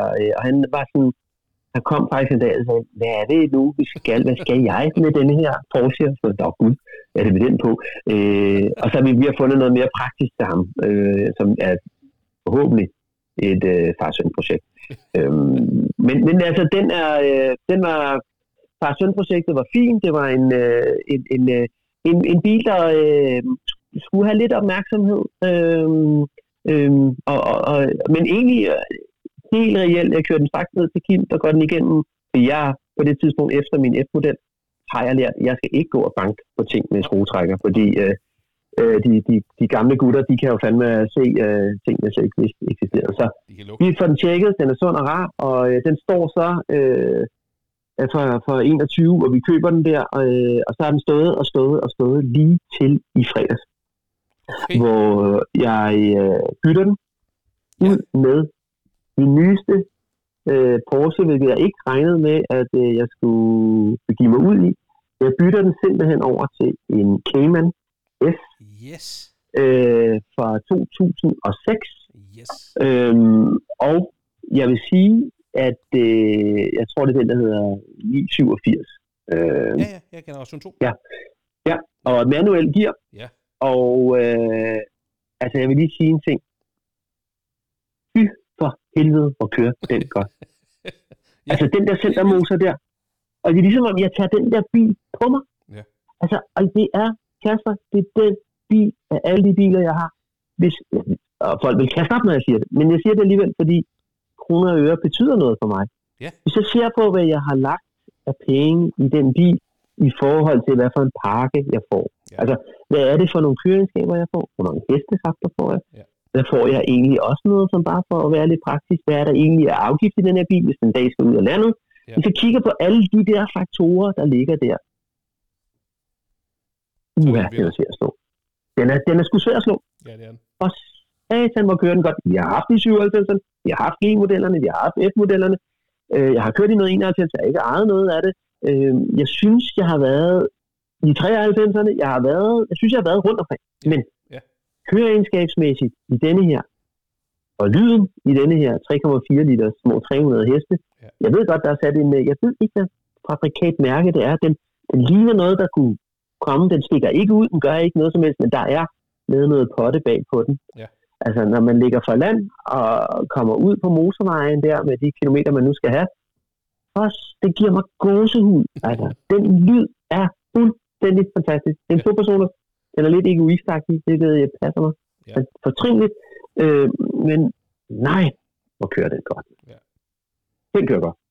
Men er det ikke også vildt, altså, jeg er bare nødt til at lige knytte en kommentar til det der, for det er så vildt, at nu har du også været i det her miljø i mange år, men det er så vildt, at du alligevel skal lægge en lille disclaimer ind, eller en lille altså du ved den der, jeg lægger lige et forbehold ind. Jeg vil godt sige, jeg har haft dem alle sammen, så nu, når jeg har haft det, så mener jeg har ret til at sige, at den her bil kører perfekt, hvor man bare tænker, og det har været det samme pis med Boxsteren, altså helt nøgternt set, en Boxster kører altså fremragende, og så har jeg lidt, så kan jeg godt en gang blive lidt irriteret over alt det der, det er kun i 11'eren, eller, altså drop det nu. Ja.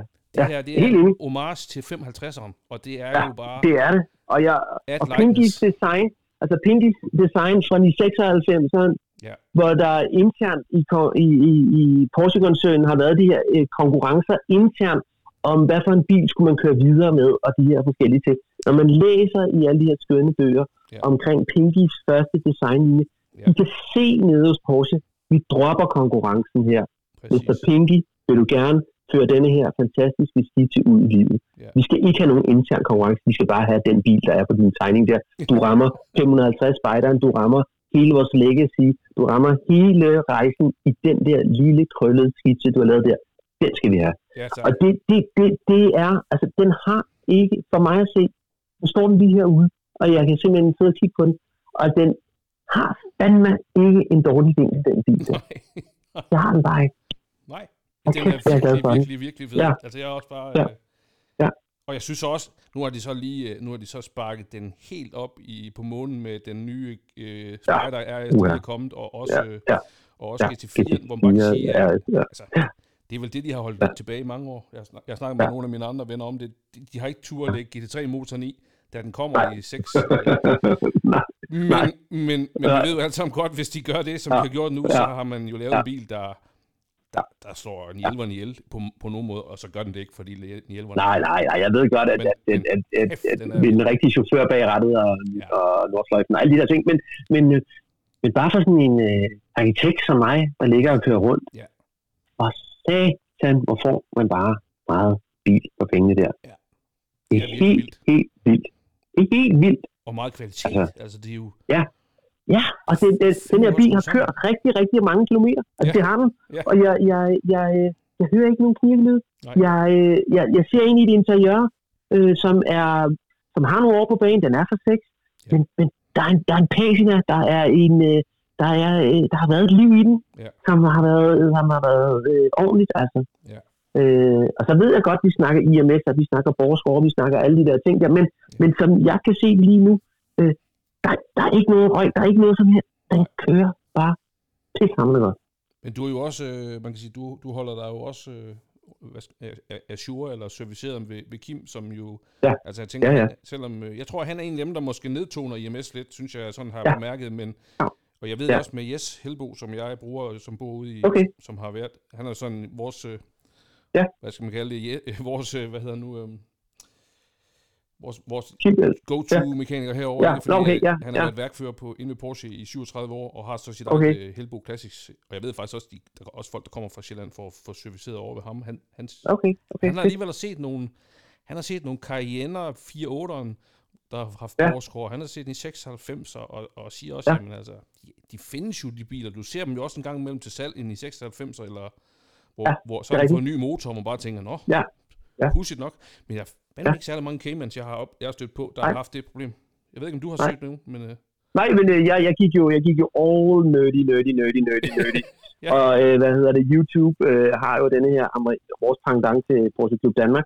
De har den amerikanske side der, hvor de laver de her clinics, en time YouTube ad gangen, hvor jeg nørdede, de har lavet et 4 timers, brudt op i 4 episoder, om Porsche i de forskellige ting. Og det kan ske, altså de er så lige på den der generation af Cayman, at de har set det, men det kan ske selvfølgelig, men det er IMS er åbenbart ikke rigtig noget problem lige på den type der med et eller andet specielt leje og et eller andet.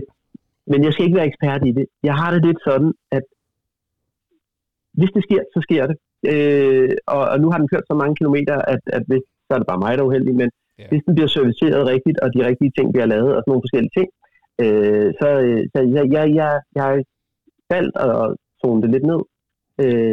Også fordi vi kigger på nogle tal, som er lidt små i min verden, men altså, jeg vil sige, og vi er ude at køre med nogle klassiske Porsche også i den. Jeg var lidt over bare at nasse mig med, fordi jeg havde ikke kørt i den før her sidste weekend, og så jeg mæste mig bare ind i de andre luftkølets univers med den her lidt frækker her på starten her, eller hvad det er. Det er jo en væskekølet, og det må der også være plads, men synes jeg. Men hvad hedder det? Det var en god oplevelse. Det var en rigtig, rigtig, rigtig god oplevelse. Så det er den sidste Porsche, jeg kender til, jeg har været igennem, og igen det her med rejserne med Porsche, bøgerne med Porsche, kunne vi også snakke om en dag. Altså, jeg synes, der er mange nuancer at dykke ned i med det her brand her. Altså det er fandme en fed rejse, du har taget. Jeg synes, jeg har ikke hørt om andre, der lige lægger ud med at sige, kunne jeg lige bede om 97 Turbo, og jeg kunne også lige bede om 30 Turbo. Bare for at starte. Det er en forret, man bare ikke normalvis vælger. Altså, det er simpelthen at starte med desserten, og det er da... Det er men Kasper, det kan også være, at det bare var tilfældighed. Og jeg ved ikke, hvordan... Det var ikke, fordi jeg havde lagt en forkromet plan på nogen som helst måde. Måske var det bare nogle muligheder, der opstod, som så gjorde ting, der blev, som vi blev. Men jeg synes også, det er interessant.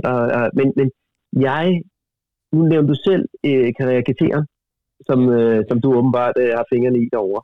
Ja. Altså han er 24, ikke også? Ikke, ja, undskyld, jeg er 24. Nej, ikke den tidscylinder, fordi hvis der var nogen, der troede det. Det er det ikke. Det er ikke. Okay. Det er fordi vi skal... Men det er nemlig det er den rigtige... Altså, jeg er lidt fattig på det her frontmotor transaxel-universet der. Har jeg ikke dyrket, og jeg kan godt jeg bliver lidt fascineret, når jeg kigger på de biler. Der er lidt et ørkenvandring. Der har ikke været noget, når jeg sidder og kigger ud over landskabet. Nej, men det er vel også, jeg ved ikke, jeg synes jo det, det er også lidt sjovt, fordi måden man sådan kommer ind i det på, det er også meget forskelligt. Jeg har en rigtig god ven, som startede i 356'erne og har haft for meget god vejledning ved Hartmut ude i Viborg, helt tilbage fra han er fantastisk. Ja, han er jo vanvittig. Ham burde man også holde en podcast med, eller han er fantastisk. Altså. Han har takket nej desværre. Han vil gerne holde sig lidt under radaren, ellers så havde også, men det er også fint nok. Ja, men har man mulighed for at spise et stykke kage sammen med hans søde kone og få en kop te der, det er et fantastisk leksikon. Altså fantastisk personer. Ja, nå. Ja, for jeg tænker også, for en 356 nørd som dig, så er han jo... jamen altså, Ja, for satan. Det er nogle spændende biler. Ja, det er noget, alle biler har bare lige gjort dit og dat og kørt det løb, og altså det er bare sådan next level bilmand. Men det er også sjovt med sådan en som ham, ikke? Fordi, og der er jo nogle af de gutter der rundt omkring, der bare har set og har haft alderen til at ramme de her biler, da de var billige, og så ellers bare købt op. Enig. Det,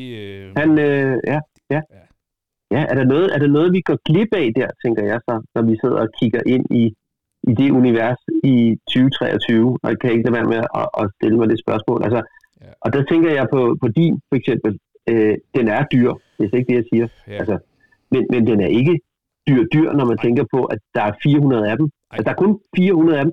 Prøv lige at tænke på de der limited edition, de skyder afsted nu i jeg ved ikke, det er 1963 eksemplarer, det, eller hvad fanden det er. Jamen, du har ret.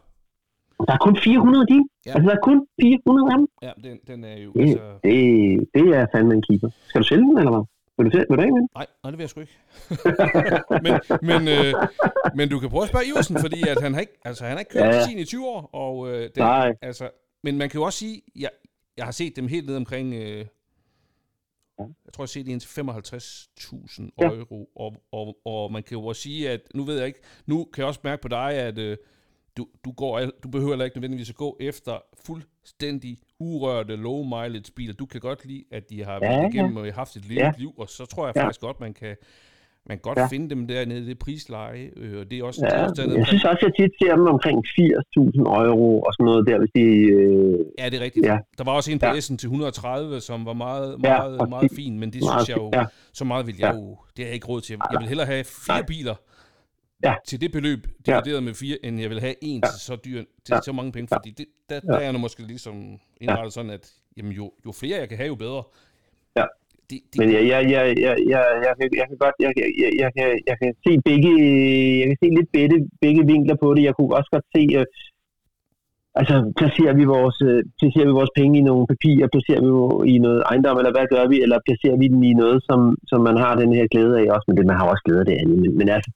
Men i bund og grund, så jeg kunne godt savne at dykke lidt ned i det der lidt mere 80'er segment fra slut 70'erne og sådan op i også i 28'erne. Altså jeg har gode venner, der har dem, og så jeg er lidt fascineret af dem. Altså deroppe i start 90'erne og sådan noget. Jeg synes, der har jeg skøjtet lidt hen over den.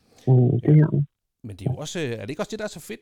Nu har du jo også vildt meget litteratur fra Porsche. Altså, de har så mange kapitler, man kan tage op og ligesom begynde med. Og hvis du nørder transakser, så ligger der jo altså også nogle helt exceptionelt spændende biler. For eksempel den 44 Turboen, den lavede du en hel Cup-serie, hvor der er stadigvæk nogle af de Cup-biler der, som jo er skåret helt ind til benet, altså sat op til race-up-fabrik, som jeg har set helt omkring 40-50.000 euro, hvor jeg bare tænker, er du sindssyg, hvor kører sådan en godt? Og jeg havde en i 68'er i en meget speciel Tahoe Blue, som jeg ved, Dybdahl har haft et par år og solgt for nylig. Den bil kører jo også sindssygt godt. Jeg ved ikke, om du har prøvet sådan en, men altså jeg har prøvet en enkelt tur i en, ikke lige sans, men de kører fandme også godt. Men er du da sindssygt, de kører godt, det skal man simpelthen også. Det er ligesom Cayman, du kan ikke objektivt komme og sige, at de ikke kører godt. Det kan godt være, du synes, at den i 11 er den rigtige, men prøv da i det mindste turen, og den har jo også RAM og sådan nogle ting, og 3 liters 4-cylinder motor og sådan noget. Den er jo... Ja, det er sjovt, den der historie er jo fantastisk, og det slagvolumen til en 4-cylinder og alt det der, det er jo, det er jo fantastisk. Så jeg tror, der ligger en hel motorvej af spændende ting, og vi har jo... Nu har jeg jo ude i min garage bor Leander, som har det, der hedder Nøgenværk, så han delte garage i gamle dage med Richter og Stender oppe i Fredensborg, tror jeg det var. Og de har jo alle sammen været rundt af Ni 44, som Richter også har, ikke? Altså Anders, og Leander har i dag en Ni 68, som han kører rundt i, og der ligger helt klart noget spændende der, fordi at, de kører bare godt, men det er jo ikke en 356. Altså, det er noget andet. Igen, når vi, det er noget andet, og jeg vil sige, når vi også snakker om de her fællesskaber, om hvor de opstår henne og sådan nogle forskellige ting, så har jeg oplevet en utrolig, selvom man hører lidt hist og pist, så når man dukker op, så har der været en utrolig gestus. Og kom ind, nej, der er bare kommet med den, og kom der bare her, og hvad er det for noget? Og folk er nysgerrige og sådan noget. Og vi er meget heldige herovre på Sjælland her, fordi på lørdag, der åbner det her, der hedder Classic Car House herovre. Og der er jeg har været en af arkitekterne bag ved hele det her kæmpe store projekt her. Og det jeg ved, som jeg ikke kan sige så meget om før på lørdag, det er, at der kommer altså også nogle Porsche overraskelser derinde, som kommer til at sparke benene væk under for nogle af de her mennesker her, som går op i sådan nogle her ting her. Så vi er lidt privilegerede her, og I har jeres microgarage derovre, men det her, det er jo en fejring af et fællesskab, hvor mine biler, og det kan være en kammeraters biler, også holder i sammenhæng med den her store udstilling omkring automobilen, med værksteder og community og mad og biblioteker og alle de der ting der. Så det er altså super interessant, at vi har det her fællesskab, der kommer herover nu. Jeg har slet ikke fanget, at det allerede står færdigt nu. Jeg tror, Thomas Willum, da jeg snakkede med ham, han var på en eller anden måde også ind over det. Kan det ikke godt passe, han har et eller andet... Hvorfor er det, han har det? Det kan jeg ikke huske. Men han nævnte det, og så har jeg lagt mærke til, at du har postet på Instagram nogle tegninger og noget. Ja, men det åbner simpelthen på lørdag. Der er gala her på fredag, men det åbner for offentligheden på lørdag, og det bliver braget af med... Altså, der er indkøbt nogle fyrværkeribiler, som ikke kun er, selvfølgelig, det er en familie, der ikke er sådan, de har fokus på alle biler, men det er jo ikke kun tysk, det er jo alle mulige biler. De har altså købt nogle ting, hvor jeg tænker, det står bare ikke i Danmark nu, det der. Altså, de har været ude på den der klinge, hvor meget, meget, meget få mennesker kan være med. De har købt vogntøj, så som er så tungt, og så langt, og så bredt, og så småt, og så hurtigt, og så sindssygt, og så smukt, og i de vildeste farver, at det bliver en kæmpe erfaring, og jeg kunne synes, det kunne være sjovt, hvis du nogen som helst er i området, så vil jeg meget gerne vise dig lidt rundt over, og lad os tage en kold et eller andet sammen i bistroen, og lad os kigge lidt spagtet dæk derovre, for der bliver mange biler derovre. Kan det passe, at der er blevet teaset for det her med noget video, hvor der synes bestemt, jeg så en speedster? Eller er det bare mig, der... Men jamen, der er... Er det den? Der mangler ikke noget. Nej. Der mangler ikke noget af den udstilling der. Men hvem ejer det? Altså, hvem er det, der køber de biler? Så? Det er KB Brun. Det er Brun-familien, som er en af de helt store importører af forskellige bilmærker, som har sat sig ned på et tidspunkt og sagt, nu skal vi lave det her legacy-projekt. Vi skal fejre automobilen. Den har hjulpet os til at være det, vi firma, de også, at vi laver mange ting. Men altså, selvfølgelig er de bilfolk, og de vil bare gerne have et sted, hvor man kan tage hen og blive begejstret for automobilen. Du kan være lille, du kan være familie, du kan være en ældre. Altså, her kommer man og bliver begejstret. Du kommer måske i forbindelse med Frilandsmuseet, der ligger lige over på den anden side. Du kommer også over for, og så lige på den anden side af gaden, der har du så bilerne. Du kan købe biler, der er det. Altså Kasper, der er et salgshus, der er så sindssygt med en elevator, som jeg skal vise dig, som er en schweizisk producent, som har kamufleret en elevator i brostener. Det er rigtig, rigtig sjovt.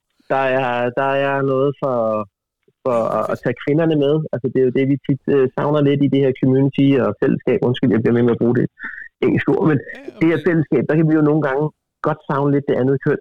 Der er i hvert fald alt mulighed for at få dem med op der. Altså det har jeg ikke oplevet at savne endnu, men må jeg så bare være ærlig at sige. Men, var du privilegeret? Ja. Men jeg savner det tit med alle de mænd, der er omkring en. Ja, det bliver sgu lidt, armsvedagtigt nogle gange, men det er fint. Jamen, det er rigtigt, men det lyder jo helt sindssygt fedt. Jeg var det er vildt. Det overrasker mig helt vildt, at det er allerede nu, det er klart. Det vil jeg virkelig gerne få lov at få en lille tur rundt i, og så... Ja, men det kunne være, at vi kunne samle nogle af jer skønne over for det jyske, og en køretur i sensommeren, eller et eller andet, hvor I kommer over og besøger Sankt Anne, og så kører vi på AJ, og så kører vi på Classic Cars. Det kunne og laver den fulde pakke. Helt genialt. Det skal jeg nok... Jeg skal nok lige prøve at... Nu ved jeg også, du har rimelig travlt, formentlig også i weekenderne, men hen i september kunne det godt være, at der var en åbning for det. Ja, det kunne være fedt. Så har vi jo stadigvæk lov at køre lidt og plader på. Og... Ja, præcis. Ej, det kunne være fedt. Ja. Det vil jeg... Jeg skal nok komme med noget gammelt lort. Selvfølgelig. Ja. Så kan du komme i Cayman. Nej. Men det er lige før, jeg vil jo meget gerne tage min F-model med ned til det store tyske event her den 25. må det være. Jeg har næsten lyst til at køre Cayman. Det går jo ikke. Det går jo simpelthen ikke. Man kan jo ikke komme dernede i noget væskekølet. Men det, jeg ved ikke, hvad der sker. Det må man finde ud af. Nej, altså det... Jamen, altså, du skal jo bare følge dit hjerte, skal du ikke? Ja, det er det. Det er jo det er. Det er lige i hjertet, det hele. For fedt. Jamen altså... det var rigtig hyggeligt at snakke med dig, synes jeg. Ja, og jeg tænker faktisk også lige nu, fordi du, sidste gang vi skrev lidt frem og tilbage, der åbnede du op omkring den her ting, du har kørende med dine Porsche-bøger, og vi snakkede også lidt der tilbage om, det var Jay Leno's bogpusher, og der var nogle spændende ting. Så spørgsmålet er, om vi engang... Altså simpelthen skulle prøve at lave en nørdeseance. Bogting. Ja, det kunne jeg synes var fedt. Og om der så er 5 eller 15 eller 500, der også synes, det er spændende, så synes jeg bare, vi skal gøre det, fordi at... Men der er mange... jeg synes, en cliffhanger kunne være, at der er nogle af de her bøger, der ved hjælp af stelnumre kan gøre dig ekstremt nysgerrig på din egen bil og finde ud af nogle ting, som jeg ikke havde regnet med, at man kunne finde i bøger. Hvilket jeg synes er interessant. Og der er nogle af de bøger, som simpelthen gør stelnumre det hele igennem, og slagvolumen, motor og antal af biler og alt det der. Det er ret interessant. Ja. Ret interessant. Også. Men det synes jeg, vi skal gøre. Det skal vi prøve at finde tid til. Ja. Helt klart. Men jamen, det var en kæmpe fornøjelse. Tusind tak, fordi du gad at bruge... det blev faktisk næsten 2 timer på at nørde. Helt igennem. Ja, det var så lidt, Kasper. Og så... Jeg håber... Ja, jeg skal nok lige skrive tilbage, fordi jeg går jo direkte i gang med i løbet af den her uge, og prøve at se, om jeg kan komme op med et par dato-forslag, og så kommer vi altså over og kigger. Det lyder... Ja, det synes jeg skal gøre, fordi